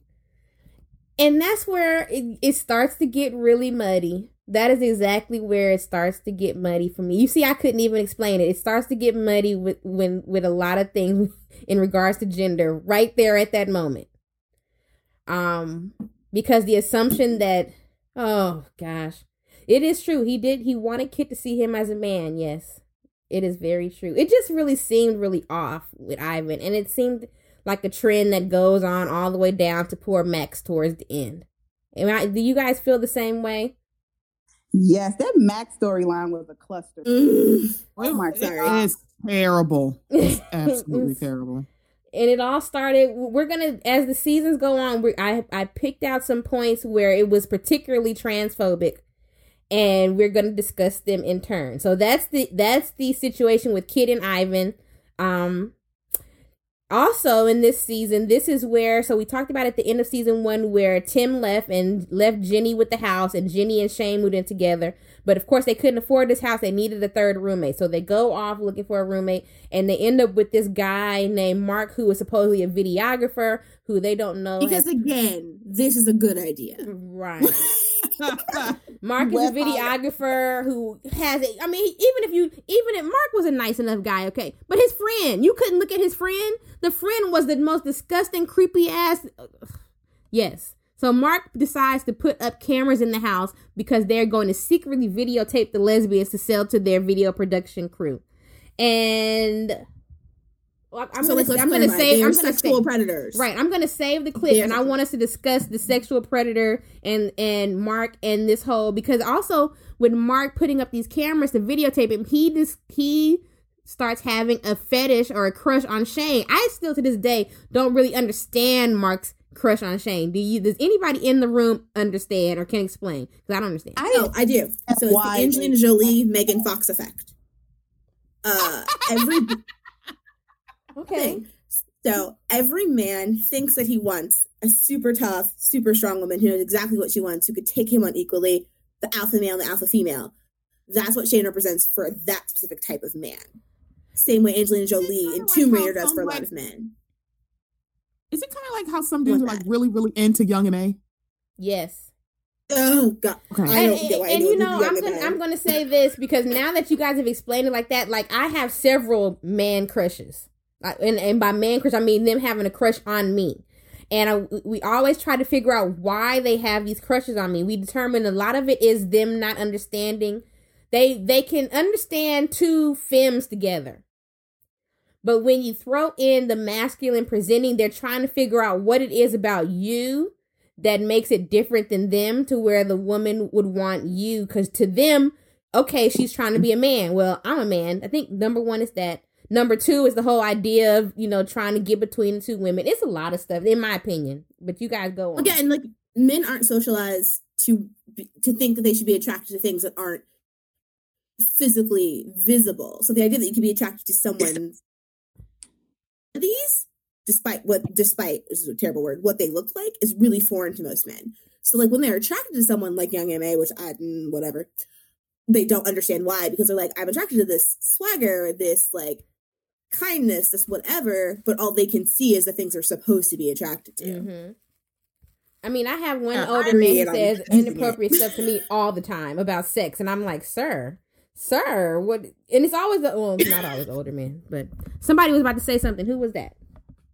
Oh, it was me. I was gonna say, because I don't even know what rapper it was, because I don't know the hippity hops, but he was posting like all these different like these like Photoshop pictures of him and Young M.A having babies, and I'm like, did I miss something? I'm like, wait, I don't. I missed that. Ladies, so I don't. I'm looking this up now, y'all. Wait, who was that? Who was this? I don't know. Like he was like, man, this could be us. I'm like, I feel like something's really missing here. At the end of the day, a man doesn't care if you're lesbian or not. All they see is vagina and boom. True. And as also a challenge. It's like, oh, I can get her. Yeah. I can turn her. That's not how any of this works. As androgynous as Shane was, she was still very soft looking. You know what I'm saying? That's true. That's me. That's me, y'all. That's me. I get that all the time. That's me, y'all. Well, a part of what like attracts women to like that kind of androgyny is like it takes you back to when like your male crushes were dudes in boy bands who were non-threatening. They weren't going to hit you. They weren't going to rape you. They weren't going to do any of that. They were just this safe, good-looking thing to be attracted to, which is why so many women are attracted to that very specific kind of like Peter Pan androgyny and why they're attracted to so many trans men. It's very simply a psychological thing. Wow. That's me, y'all. That's me. That's me. That's why all the straight girls like me. Oh, it's the thing. I gotta start being more of an asshole. Don't do it. But We'll still want you, boo. It's okay. 'Cause, hello, straight women date assholes, so that's actually going to make it worse. All the time. Oh, it's true. That part is true too. That is actually me. I'm a jerk. Oh my god, I can't win. So okay, so we have Creepy Mark. Creepy Mark has put up all these video cameras in the house, and then at some point, while what is her name? I can't even think of people's names. Shane and Carmen, who are now together. No, they're not together yet. Shane and Carmen are not together yet. At this point, Carmen and Jenny are still together. And so at some remember I don't understand that one. Remember when Carmen and Jenny were together? They were together when they go to we haven't got to it yet, but when they go on the Olivia cruise, Shane and Carmen are together. So yeah, because don't you remember Carmen makes that whole big stupid speech in the kitchen to Shane about how she's with Ginny because she's easy and like simple or whatever. Mm-hmm. Yeah. Mm-hmm. That's the only reason I remember, because I'm like, oh, she has actual emotional depth. Who knew? Who, Carmen? Moment of like, hey, you have some emotional depth. Oh my goodness. There you go, and that was it. I am looking for Sarah Sahi not being vaguely Latina. Oh my God. Can we just discuss the fact that everyone is so excited that she's about to be in a reboot? And I'm like, y'all, she was actually one of the most transphobic members of this fucking show. I actually hate Carmen. Carmen. Oh. She was actually, the way that when we get into season 3, a lot of the way she treated Max. Family is also she does not deserve her family. Was she the one that went down on Kit? Was that her? No, that's Poppy. That was the other problematic Latina. Oh, right. Who's also our other problematic, not Latina. Right, the other problematic Latina. Wait, I'm going to do better with this. Finish telling me you guys' thoughts on Carmen while I do what I'm doing over here. I don't know. Carmen was a very annoying. Like, I didn't really care for her role in the show. Wait, say it again, because you cut out. You said she was annoying. What? I didn't care for her role and her presence in the show. I didn't feel like it really added much of anything. It was just like a way to try to soften up Shane. Yeah. Disingenuous. Like, they did it much better with who is the white girl where they were raising those two kids together? Paige? That's Paige, yes. That's the one that came after Carmen. Yeah. So, like, that was like an organic softening, changing. This was a very forced, like, this spicy Latina with all these feelings is going to force. It's like action movies with straight people. It didn't work then. We don't want to see it now. So why? I will say, though, please tell me why people love her so much. She was fun, and she's the one who, like, changed Shane and then got her heart broken. It's like every girl who's ever gotten her heart broken by a Shane or a dude goes, see, I was good and I worked hard and I changed them, and in the end they still didn't want me. So everyone likes her. She's the Mary Sue. Oh my gosh, I've been Shane like that too. Oh God. Jeez. Okay. Jeez. Also though, but their sex scene, the too hot one, that was some good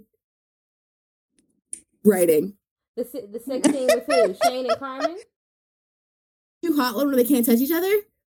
Oh, that's the thing that they have on through the whole show. Like I said, that scene with Bet and the carpenter in jail where they had sex through the wall. Jeez, it was just so, my God. it was the most amazing. Just clearly, I have rewatched that one a couple times. Clearly, I'm not gonna find the episode that I'm looking for. So what episode are you looking for? Well, no, I marked it down, but I didn't put the actual episode. I think what it was is I was going to show when Jenny found out that Mark had put the cameras in the room. Basically, she found the cameras and she kind of goes off on a tangent while he sleeps with his girlfriend in the bed. And so he comes to the house, or comes because he lives out in the shed or whatever. He comes to the house and she's standing there with the writing on it, says, "Is this what you want to see?" And that was when season 2, episode 11. Is that what it is? Okay, good. Yeah. because that was a very important point, and that was actually where a lot of things changed for the show, because that's where Jenny's emotional break comes. And my big question, I put this on Facebook a little bit ago. So, like I said, this is when Jenny has an emotional break and she kind of spirals for the rest of the series. But Kit has a similar emotional break when Angus cheats on her in season 4. But Kit is never, through the entire, Kit is of course an alcoholic. She never gets the kind of grace that Jenny got. People saw Jenny, of course, when she cuts herself, we do have compassion and everything for her. But she just becomes a total crazy lunatic doing crazy lunatic shit. And Kit never got that kind of grace from people. Besides the fact that Jenny is white and Kit is black, what was the reason for that? Or how did you feel about that? Or was it just, hey, white and go on? Well, it's also that Kit has a history. You know what I'm saying? It's kind of different. This is your first experience with someone spinning out of control versus I have a history of seeing Kit spin out of control. And it's just like, I thought you got your ish together. I'm kind of tired of it. You know what I'm saying? So is it basically because they had never seen Jenny spin like that? I mean, that's the perspective of it. Like, it's like when you grew up with an alcoholic and they're clean and then they relapse, you like, we're back in this place again. They don't have anything to kind of compare her crazy to. It's also an ageist thing. You sort of expect the older sister who runs the business, who is Pam Grier, whether we want to admit that we all see it as Pam Grier or not, who's supposed to have her life together, versus this like child dropped in the middle of all these worldly lesbians. Like, and you're talking feel bad for one of them and not the other. But I don't know if they ever get specific. If they ever get specific about what? Her age. I don't think they do. She was like late 20s, early 30s. Because they do definitely treat her very much as a little kid. Even the way she was dressed first season, she was just like a little girl. All right, so here is the scene, and I really want to play. 22. She was 22. Oh, there you go. 22? The beginning of the series, 22. That adds a whole nother layer to things. Oh. Now I feel slightly grossed out by the Marina thing. Right, because Marina was clearly old.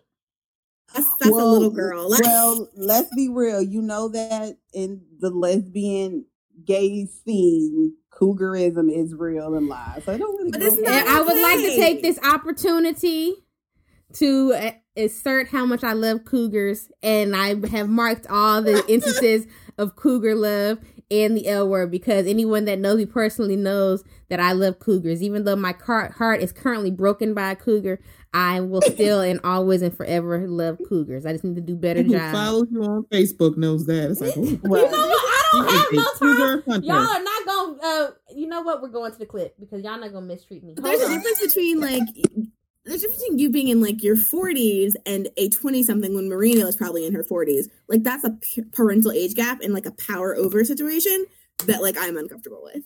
that does make sense, and it gives it a whole nother spin on the fact that Marina is the one that ultimately ended up with her heart broken, trying to kill herself, and also that we find out that Marina is married.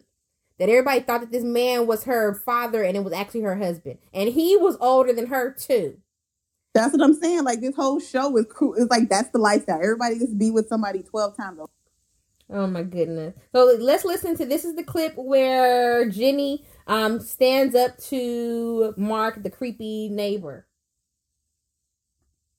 You have to speak to me again. I'm going to pack my shit. I said and I'll get no. out.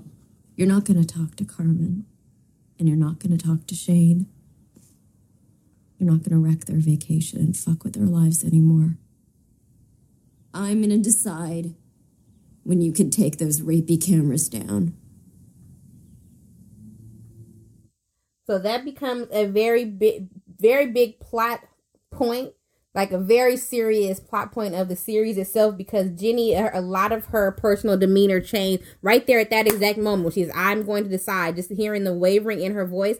And it makes it hard, because in the end, you're going to hate the fuck out of Jenny. But you understand, what she was going through in that moment. And we learn later on the way that she had been victimized as a child.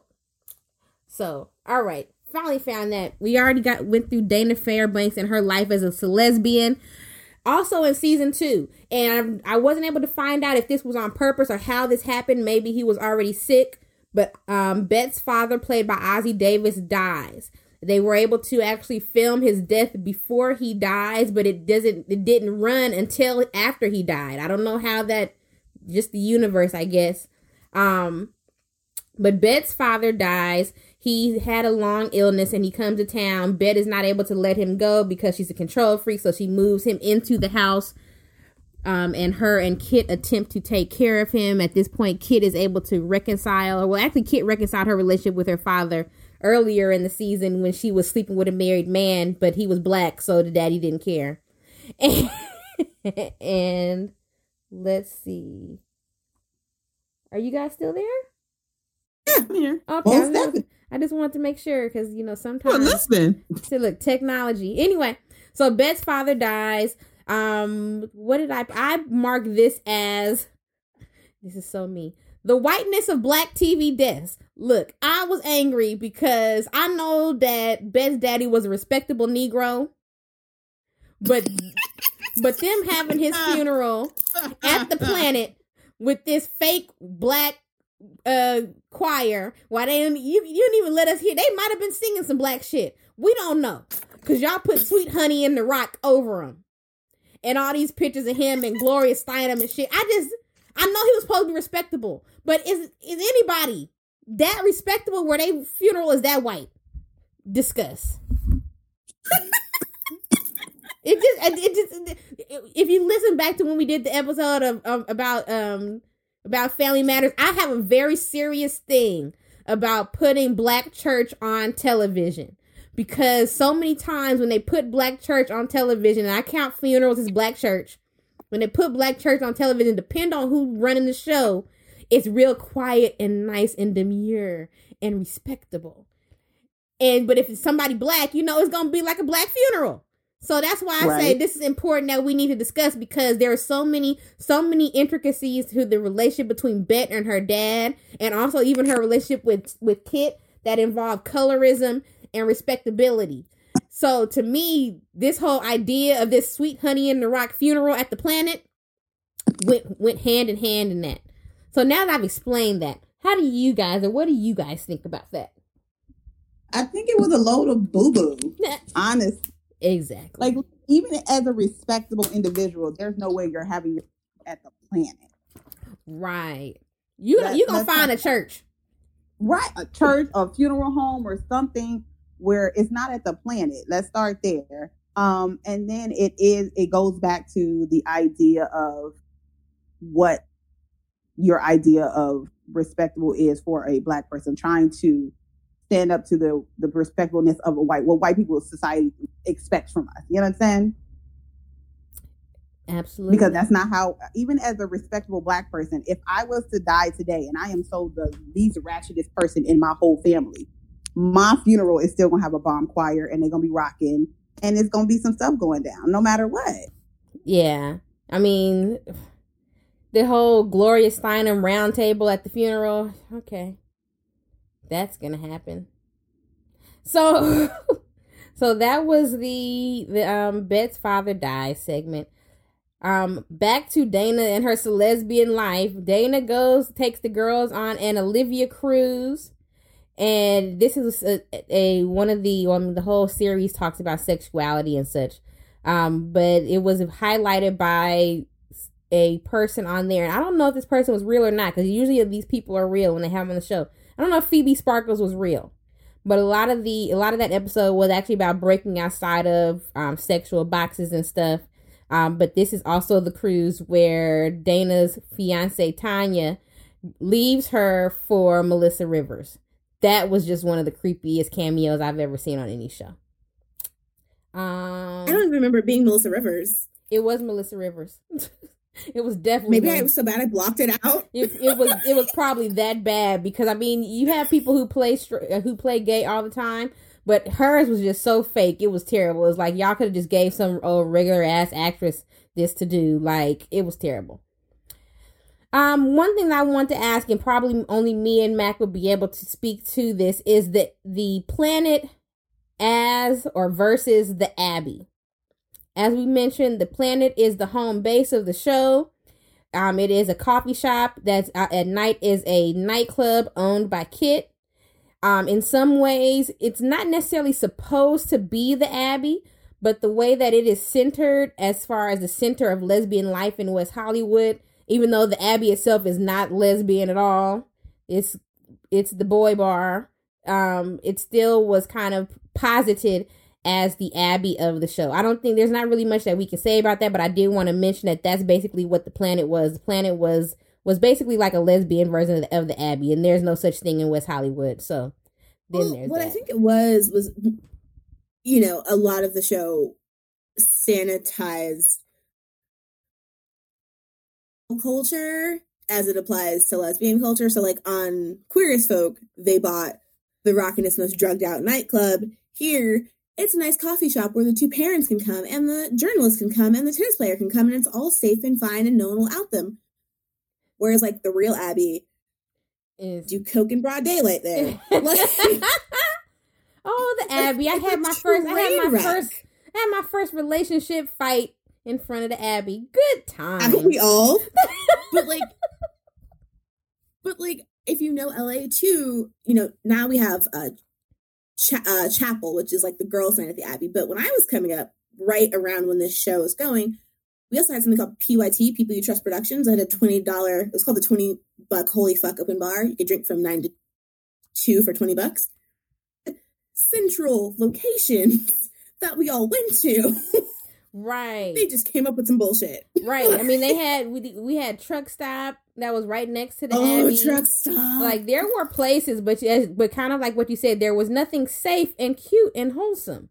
Yeah, there was nothing. I mean, still want to be a Truck Stop girl. I still want to go to Truck Stop. What do you even do in the West Hollywood during the day? I mean, I don't know. I mean, you can still go to the Abbey now. Oh yeah, that's right. Yeah. All right. So then there was that. In season 2, they started the Sarah Schuster cold opens. Now, through the entire run of the show, the cold opens on the L Word were amazing. I mean, they had some that weren't that great, but you don't see a lot of shows that put that much effort into their cold opens. In season 2, the really creepy Sarah Schuster cold opens begins. I think the first one was the one where they have her on the stage naked at a strip club in the middle of West Hollywood. All of them kind of narrated Jenny's slow descent into her mental state. And so the cold opens become very important. And even going on into season 3, 4, 5, and 6, they do actually narrate exactly where we are. Even if there's something retro, it has something definitely to do with the narrative arc of the show. And at the end of season 2 was when Jenny attempted suicide. She had attempted suicide by form of cutting. And she's found by Shane. And we find out later in season 3 that she does end up going to spend some time in a mental facility. Did you guys have any other thoughts on season 2 before we move on to season 3? No, we covered it all. Season 2 was, season 1 and 2 of the L Word were very fun. And we're about to get into season 3 that still had some fun, but it stopped being as fun. Like, Dana and Alice were fun. Like, once they got together, yes, listeners, they get together. They do a lot of role play, which is fun. They go on Olivia Cruise and they play out, the captain from the Love Boat. They do a lot of fun stuff. Season 3 is when the L Word starts to get a bit heavy. But at the same time, to me, and I don't know if it's just because that's where I came into the show, season 3 is where we see the L Word at its height. I think that it was at the height of its power at season 3. And my favorite cold open actually happens in season 3 as well. And that is the cold open with the two nuns on the bus giving each other hand jobs. Good times, Good times. My kind of carrying on. Stephanie, I'm just learning so much about you today, and I don't know if I can handle it all. I'm gonna have to pray.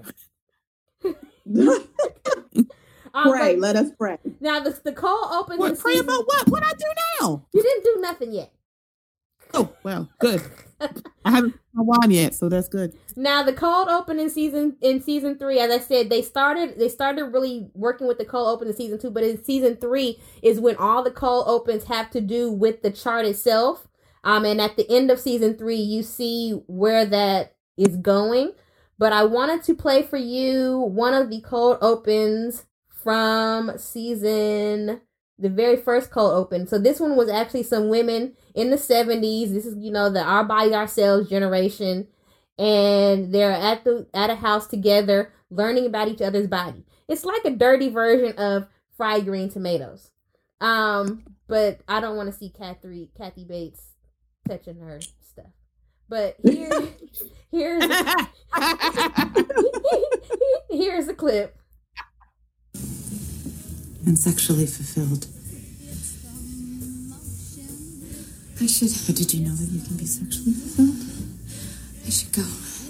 Chet's expecting me, so. I have a 3-year-old who sometimes wakes night terrors. And what's gonna happen if you turn up a little late? Is the world gonna stop turning?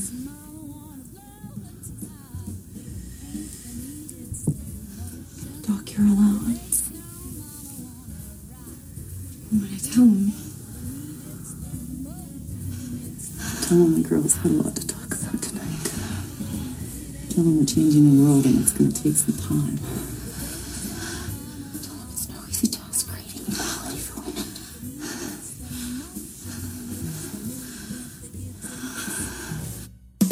So I might have just liked all the co-op because they all ended up in raunchy sex. I'm not sure, but that's a possibility. Probably. So, but I want to go back to my point about the show being at its height, of course, and we're going to get into the plot points. This is the season, of course, where Dana finds out that she has breast cancer. So knowing that, do you think that season 3 was the L Word at its height? We talked about 5 and 6 were bad, 4 was shaky. So will we consider 3 to be at the height of its power? I definitely do. I think after 3, it did go downhill from. Yeah, it went down pretty fast too. But 3 also broke my heart with Dana. Like that. Yeah. I know. Well, one thing I learned when I was in school, in MFA, is that if you really want to grab your audience, kill a character. And they sure as hell did that, because I don't think anybody, I think even the way that Dana changed. So yes, people who are in the listening audience, we find out in the beginning of the season. So first, Dana has left Alice. And this is the start of Alice's own slow descent. Lesbians, we got some mental problems where we need to, talk about, because Alice goes into a slow mental descent. She's now working at KCRW. For those of you who have not lived in LA, KCRW is the local NPR station and just general indie music, all the things. And so Dana has left her to go back to Laura, who she meets up with when Laura becomes a chef at the Planet. And now that Laura knows that Dana is out, they're able to be together. But once they get together, they find out that Dana has breast cancer. So back to you guys' feelings. What were your guys' feelings about Dana's breast cancer arc, and how it made you feel to know that she was suddenly going to go like that? I was emotionally attached to the whole storyline. Like, I was like in tears when we lost Dana. Like, that was my home in my mind.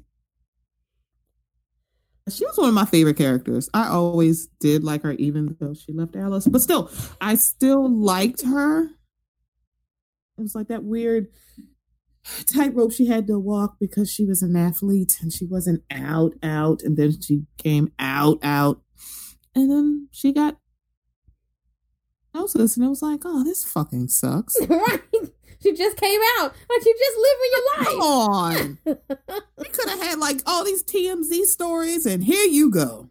And sometimes when I think about Dana, coming out, we have to remember the time of the L Word. We're talking about roughly 2000 and I'd have to look it up again on Wikipedia when it started, but roughly around 2008, 2004. Yeah, around about this time is what, 2000. We're in season 3, so it's 2007, 2006. So we have to. It's always hard keeping in context, like unless I'm watching it and watching them on like their flip phones. I always forget The flip phones. the time that they're in. They're razors. Right. I'm like the episodes where they would be like spreading gossip and you're looking at their text messages like, this is some shit right here. Okay. It's like It takes too much work. Right. It's like Kelly Rowland. It's like Kelly Rowland using Excel to text on a sidekick. Yes. Exactly that. Like, oh well. All right, so we're in season 1. At this point, Tina leaves. Oh my goodness, I keep leaving out stuff at the end of seasons. At the end of season 2, that is when Tina starts messing around with the man. Well, she didn't meet him on the internet. She starts having cyber sex with some man on the internet, and Bette finds out. Bette gives her the reluctant, he's not really even a go-ahead, but the go-ahead to explore her feelings. And she meets this man in a play group with Angelica. God, I left a whole bunch of stuff out. I left Angelica's birth out. Angelica is there. Angelica is there. I always forget about Angelica. I always forget about poor Angelica, too. But in season 2, Parents they found did half the time, too. Right? How did they party so much? So in season 2, they found an African-American artist that they had to be their sperm donor because they wanted to make sure that if Tina was the birth mother, that there was going to be an African-American donor so that the child was African-American like Bette. And they end up having a baby. That's when they have the falling out with the father who does not want to acknowledge that Bette has a baby, blah, blah, blah. But then they start going through lesbian bed death. And Tina starts hooking up with this man from Angelica's playgroup. And so by season 3, Tina has left Bette for Henry, the man. And they're not quite living together yet, but they're on their way. And yeah, it becomes pretty awkward in the beginning because the friends kind of shun her at first. Like, oh, you're not a lesbian anymore. And she's like trying to fight for her sexuality. How did you guys feel about the way that Tina's sexuality was treated as far as her going back and forth with dating men? So this not gonna be the last time. It's not gonna be the last time. I mean, but it's the reality of it. If you honestly, like you said, Bette was the first woman that Tina was ever with. So the odds of that being the only, you know what I'm saying, her not going back to men is like real slim. So that's how it is now. And treat bisexual or women who flip flop, they give them all types of the business. Oh, like, okay, literally, not even a human I'm actually dating or knows I exist that I like just talk about he's attractive. I get shit from my lesbian friends on a regular basis. I'm like, it's the man who know I exist. Most definitely. Biphobia is real. I was talking to Frenchie Davis on Facebook the other day, and I was telling her how she helped me to get over, my own biphobia. Because a lot of times when you are fucking around with straight women, you end up with trauma that you end up taking out on women who have already figured out their sexuality. They know that they are bisexual. Just because you've been over there fucking around with straight girls who fucked your mind up, which I have. So, yeah, they gave Tina all the business. So we go through. So Bette. Let's see. Tina leaves Bette for Henry. Also, we already talked about how Dana left Alice for Laura, and how Alice goes into this slow descent. She's on medication. She's on the show on KCRW ranting about Dana all the time. She damn near loses. No, not damn near. She does eventually lose her job. But I wanted to, when we talk about lesbians, and I'm not going to put it just on lesbians, but okay. Getting emotional and shit during breakups and stuff. Just listen to Alice chase down Dana.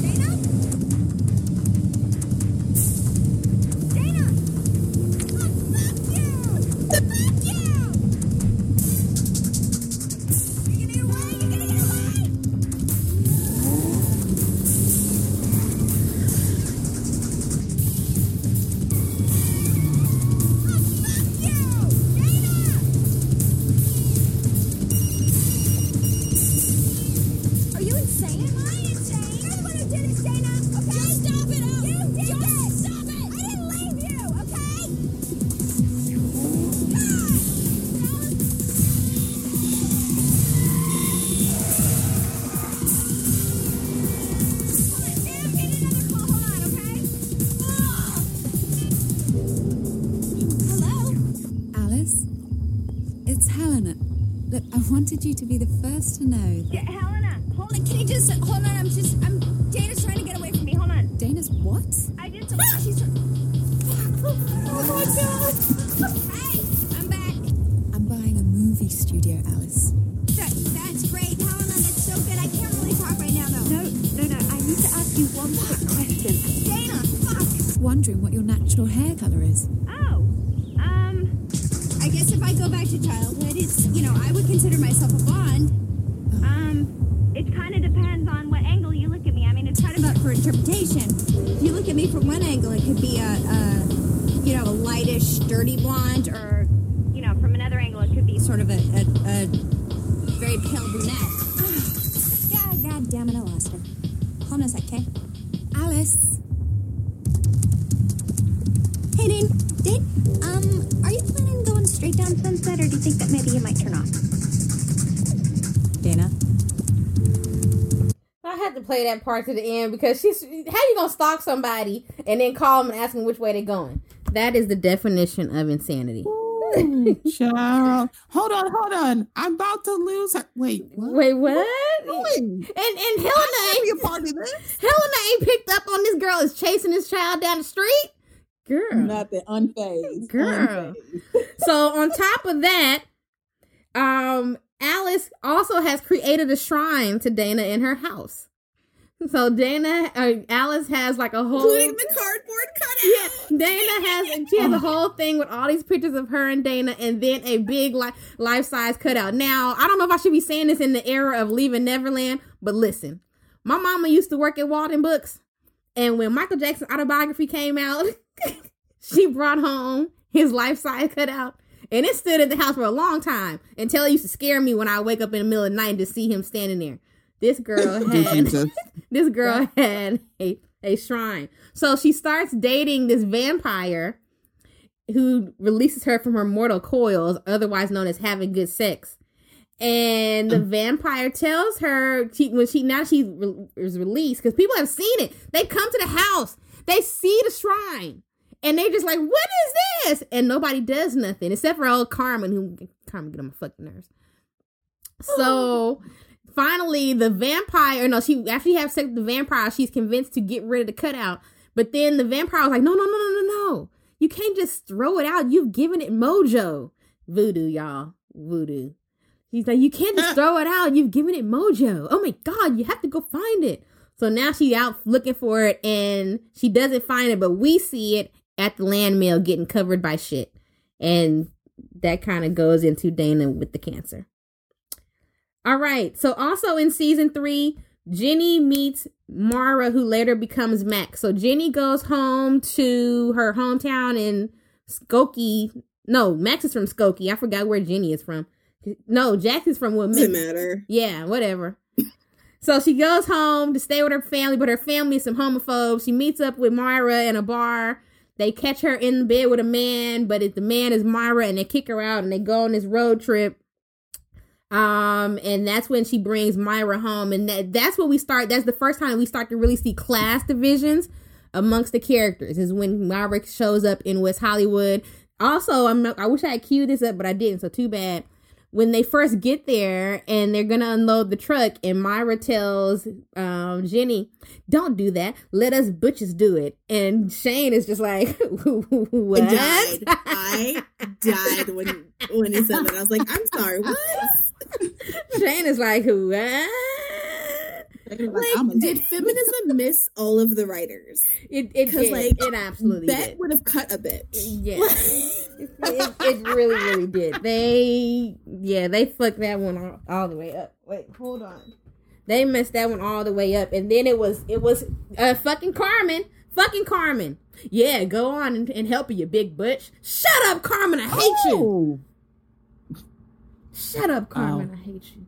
Well, speaking of Carmen and Shane, how about how Carmen's family was trying to make Shane be Yes. Let's talk about that.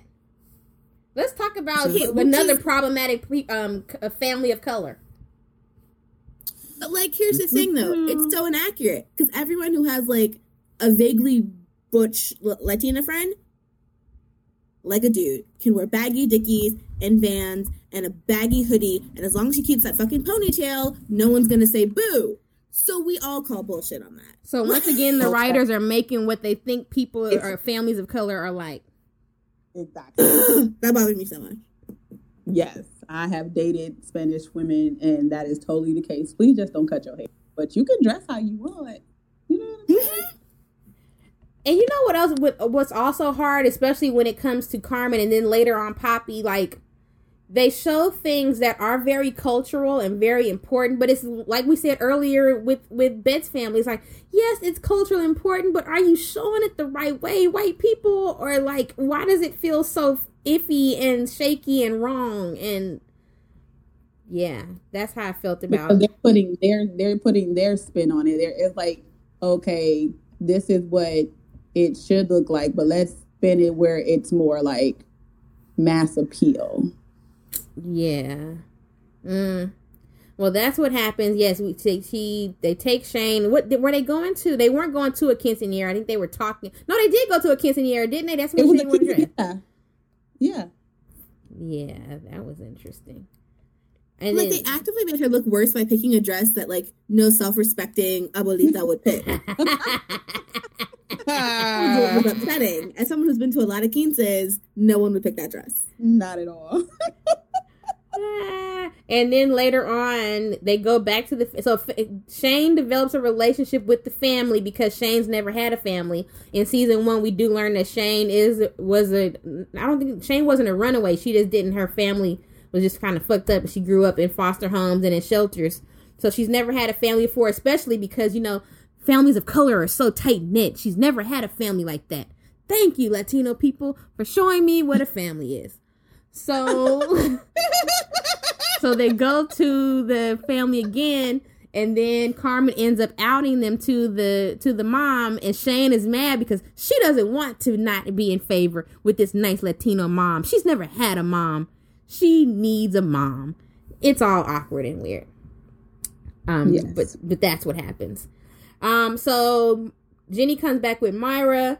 Some other things that happened with Carmen and Myra, that there was a lot of things that happened that just irritated me about the way Carmen just did not treat Myra very nice, and all of it centered on her butchness.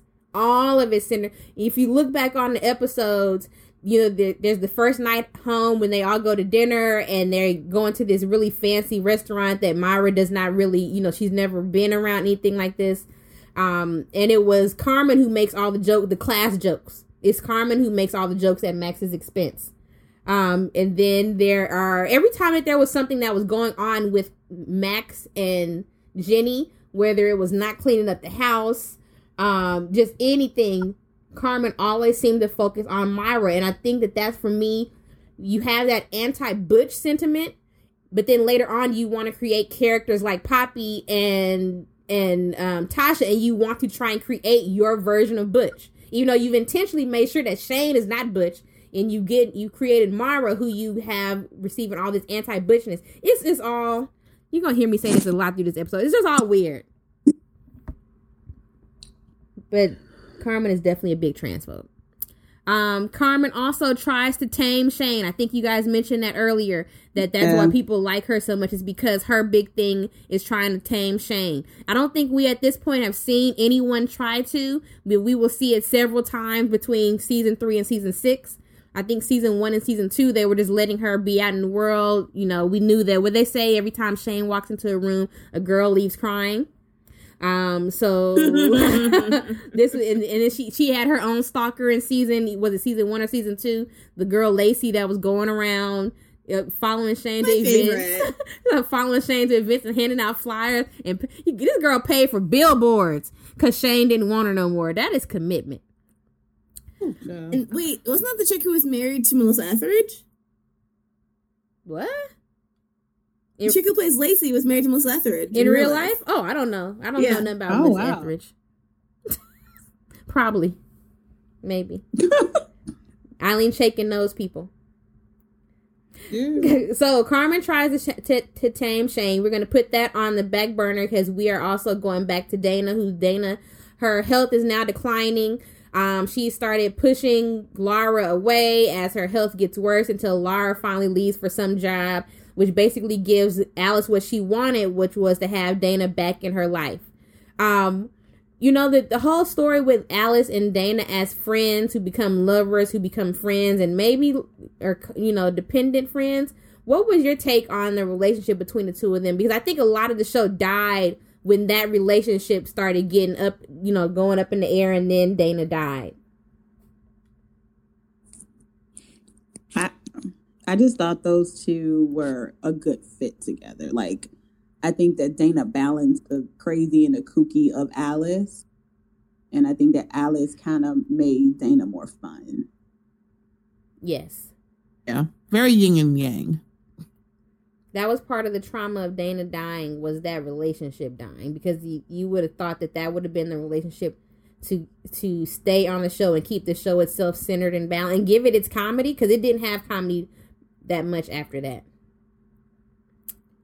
So, during this time, also, Kit has hired Billy to be the manager of the planet. Billy is a raging cokehead.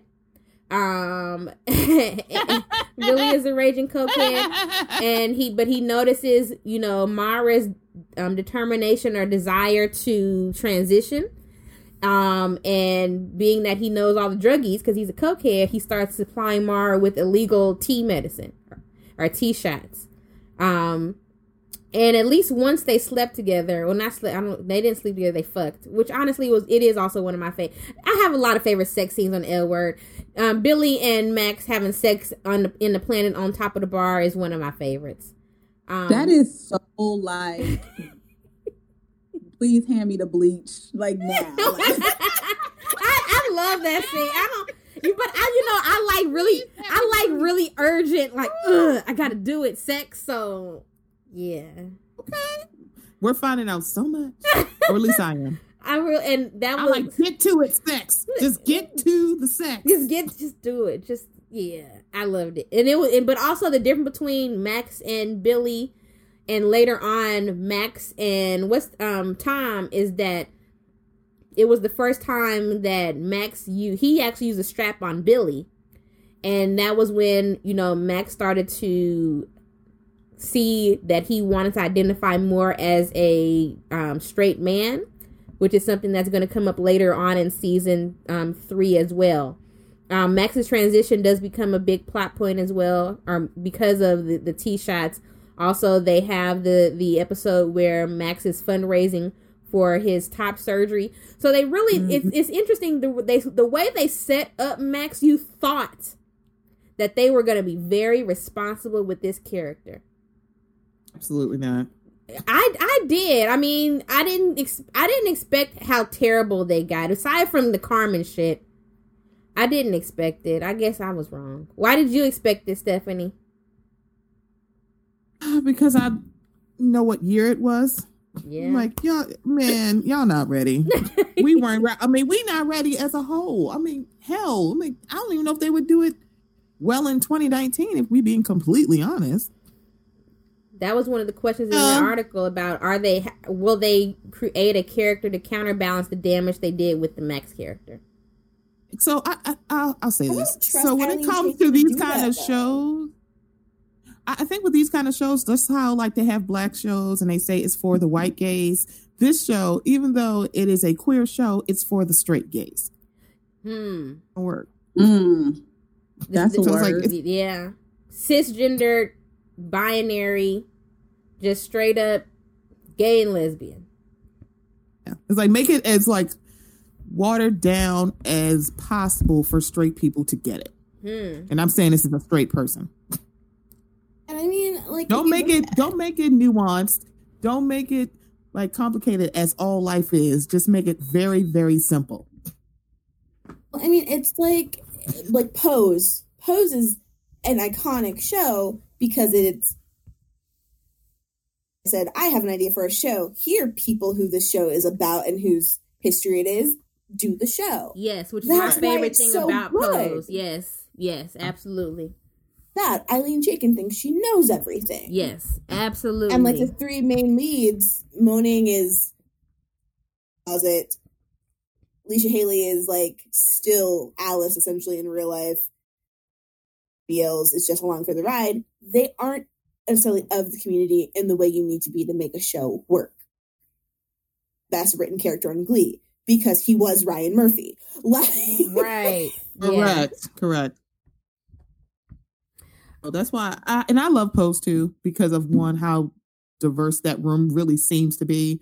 And even though Ryan Murphy is producer, he's like, yeah, I'm a producer, but I really don't have nothing to do with this. Here's I'm your just money, giving go them do a- your thing. And that's always my favorite thing this about is that. Pose too, is that because we didn't when they first announced that Ryan Murphy was doing the show, we was up in arms. But the fact that Because we all know that he hates women. Yeah.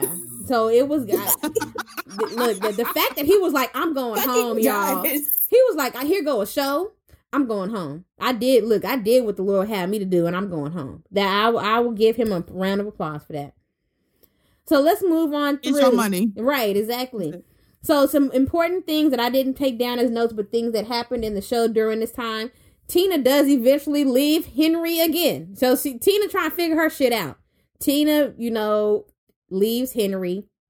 And yeah, that there's nothing else important that happens with Tina leaving Henry. That the important stuff will come later in season 4.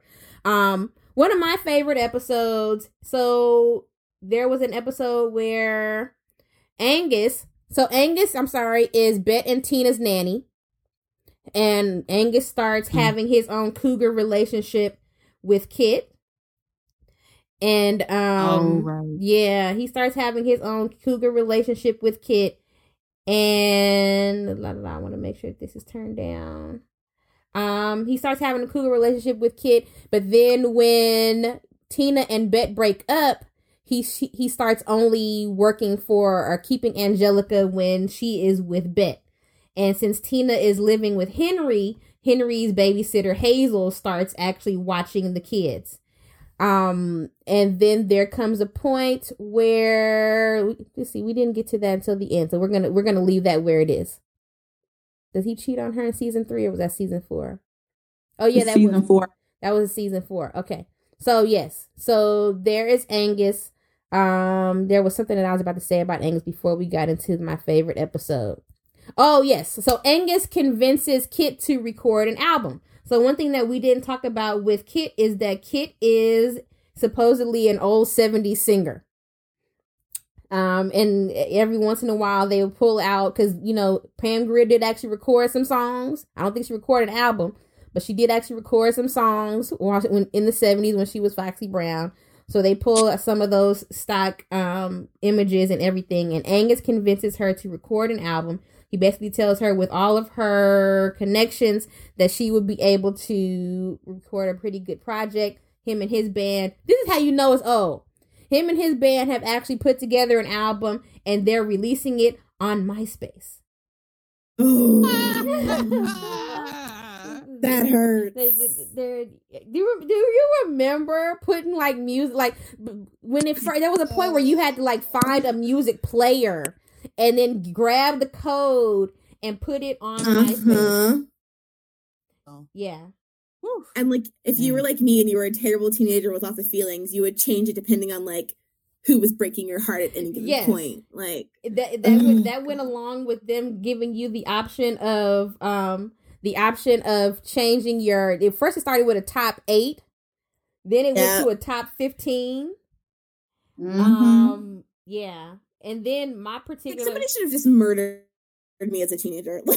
Right. And then my ex, she learned how to create wallpaper. So she had created all these different wallpapers with just us because she was crazy.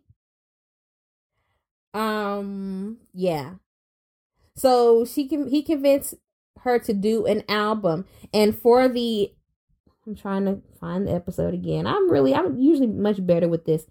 He convinces her to record an album, and she's able to enlist Nona Hendryx to be on the album with her.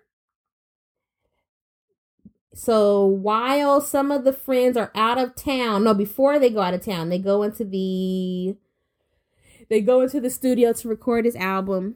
And Helena actually, so this is when where Helena is using her money to actually, as her mother would say, buy the friends. So Helena charters a plane and takes him to a WNBA game, But before that, they actually record this album, and I couldn't bring it up with Nona Hendrix. I'm going to play it at the end, so it doesn't matter. So they record an album with Nona Hendrix, and it really gives Max and Dana an opportunity to talk about their different journeys. One interesting thing that's been happening now that Dana has lost her breast and Max is having a top surgery, they start kind of juxtaposing the two journeys, which I never really felt comfortable with, because it was really putting quote unquote womanhood in your boobs, which was some real turfy shit to do. I told somebody the other day, I said, you know, when you go back and you binge watch the L Word, you really come to figure out that the whole cast is actually a bunch of turfs. They are. Yeah. And did anybody else make that connection between them juxtaposing Max having the top surgery versus Dana losing her breast to breast cancer? Oh yeah, I did, because I was right in the cut of like activism around trans rights really early and starting a GSA in school, and we were all like, wait, you're cutting out. You're cutting out there. Of like high school activism, starting GSAs and all that shit. Mm-hmm. So when we were watching it, we were firmly going, bullshit. No. Like, if you're telling us dudes don't get to look at us as like giant walking vaginas, how is this any different? True. Very particular sphere at any given point. I'm pretty sure people in Ohio were not picking up on that. Did anybody else have any thoughts in regarding to that particular connection? I think as a person who had a who affected cancer in their life, to kind of compare the two, like, oh, we're having the same journey type of situation, it was a whole lot of crap for me. Because having to forcibly remove your breast and making a choice to remove your breast are two totally different things. Yeah. What did you guys think about the implications, or is it just another of the continuing implications of them not really doing a good job of illustrating trans issues? I think at that time in 2006, the idea of trans issues wasn't what it is now. So I don't even think they completely had an understanding of what it was to try to convey it properly. I believe that you are correct. Y'all don't laugh at me. I don't have no time for y'all shenanigans, and the way that y'all treating me is wrong. No, but I think that you are correct. A lot of, as we said earlier in the episode, a lot of it is actually once again recalling, you know, where we were in that time in history, and you know, it's hard because you can still recall where it was in history, but that wasn't always necessarily a good excuse for a lot of things. So yeah, I wanted to go ahead and play this song. To me, as an African American person, it's one of my favorite scenes because, you know, a lot of people, when they think about LaBelle, they only think about Patti LaBelle. I love, you know, Patti. I love Nona. I didn't know until I did research for this show that this song is actually a Nona Hendrix song from 1984, and that they were just covering it. But they do go into the studio during the show and Kit record the song, and here's the song.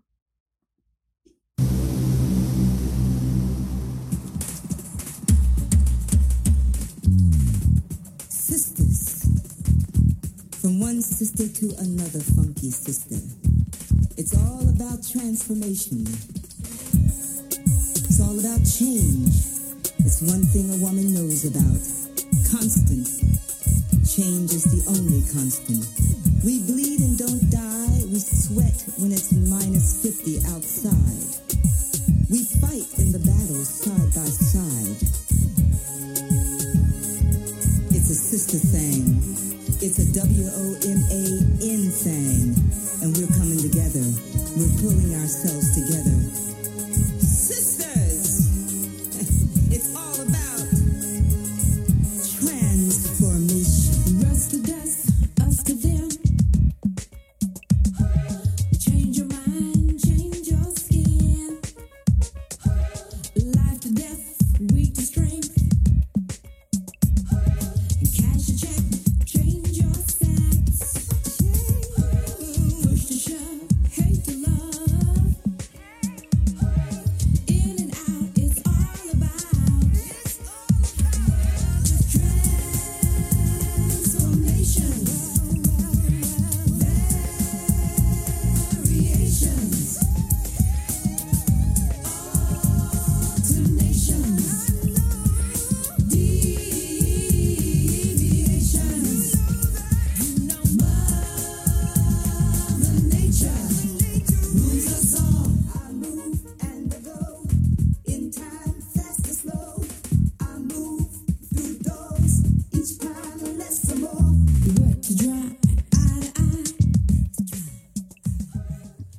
So that's the song that Kit recorded with Nona Hendryx. It's one of my favorite moments. I can never get that song out of my head. So we go through Dana's health crashes, and while Alice is out on a date, Dana actually has to call her. They take her to the hospital, and Dana passes away. This is the climax of the entire series. Dana's death to me is the climactic event of the entire series, because the climax is always where the tipping point, because everything else is going to go downhill from here. Dana dies. They have the funeral with her, a funeral that's eerily identical to Bet's daddy's funeral, another white ass funeral, where her family denies that she's a lesbian. She is white. Well, no, I mean not like that. I'm just saying how Dana's funeral identical to Bet's daddy's funeral. I'm still angry. I'm angry. Okay. Don't judge me. I'm angry. It just Judge don't make everyone. sense. Don't make no sense. He a black man. He need that. They need to at least sing Precious Memories and Take My Hand, Precious Lord. Yeah, Precious Lord. Yeah, then both of them. They need to sing both of them songs. And they need to have somebody. They could have had Shirley Caesar come sing Heaven, I'm Going There. They could have did something. It was wrong. It was wrong. So a lot of feelings. Alice stands up and declares she was a lesbian, and that's the end of that. That's the end of the Dana arc. Last episode of the season, Helena takes them all to this fanciful location because at this point Shane has cheated on Carmen, and if they spent 2 whole episodes crying and being mushy and getting on my nerves, so Shane reluctantly asks Carmen to marry her, and Helena takes them all. That fixes everything, right? Helena takes them all to Canada and finances all their family. She take all the friends. She take all of Carmen's family. She take all of Shane's family. Shane didn't even know the family was coming, because Shane during the season found her trifling ass daddy and his wife and kid. She take all of them to Canada to have his wedding, and then Shane's punk ass get cold feet because she see her trifling daddy and leave Carmen at the altar. We'll never see Carmen again. But we do find a couple of things comes out of that. Number 1, Helena's mama finally cut Helena's ass off, tell her to stop trying to buy friends with money. Oh, because Shane stands Carmen up because Shane runs into the daddy, and the daddy got some other woman, and then no. Shane leaves her altar because Shane's a little fuck shit. Well, yeah. Let's be clear. I'm talking about the story. Okay, I'm talking about the story. So her daddy then got with some woman and then convinced Helena to give him $10,000, and that was Helena's mama. That was her last straw, child. She cut Helena off. And then it turns out that the women in one of the cold opens, because I told you it had all these cold opens with all these people on the chart. Turned out one of the women on the chart is Helena's mama. Helena's mama out sleeping with women's. So was that the tennis camp one? No, not the tennis camp one. Her mama was, I don't remember what the cold open was before that episode, but whichever cold open that was her mama. And one of the women from the nun one is the preacher that was gonna marry Shane. Oh. Yeah. So that's how that happens. So she cuts Helena off, but also, during the course of this, before they went, Helena had the lawyer draw up divorce papers and was having them sent to Tina. Not Helena, I'm sorry, Bet was having it sent to Tina, but then they reconciled on the mountain, blah, blah, blah. And she didn't want to divorce her. Not divorce her. Was it divorce? Yeah. Not divorce. She didn't want to, she was going for sole custody. That's what it was. And so they reconcile. They nice. They like each other. So she tries to stop Joyce from sending the sole custody papers, but she can't stop it. They already sent it. So instead, Bet ass get the baby and run away, child. She run away to Mexico. Hey, that's what proved that she spends too much time with white people. Because she went to Mexico. Lifetime movie. Full lifetime movie. So Bet runs away to Mexico. And I'm sorry, I lied, y'all. This was not where Tina left Henry. She ain't left Henry yet because Henry was still with them in Canada when they talked about sole custody. She gonna leave him at the beginning of season 4. Don't worry, she not gonna be with a man for long.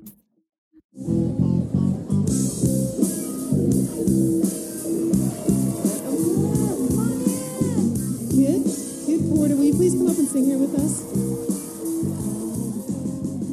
Hey y'all, So that ends the first part of our L Word retrospective. Make sure that you are following the C-Dub Show across all social media platforms, that you are subscribed to us on iTunes, Google Play, Stitcher, Spreaker, and Podbean so that you can hear the second half. See you later. That I could ask for. I don't have to run around. I don't have to stay out all night. The C-Dub Show.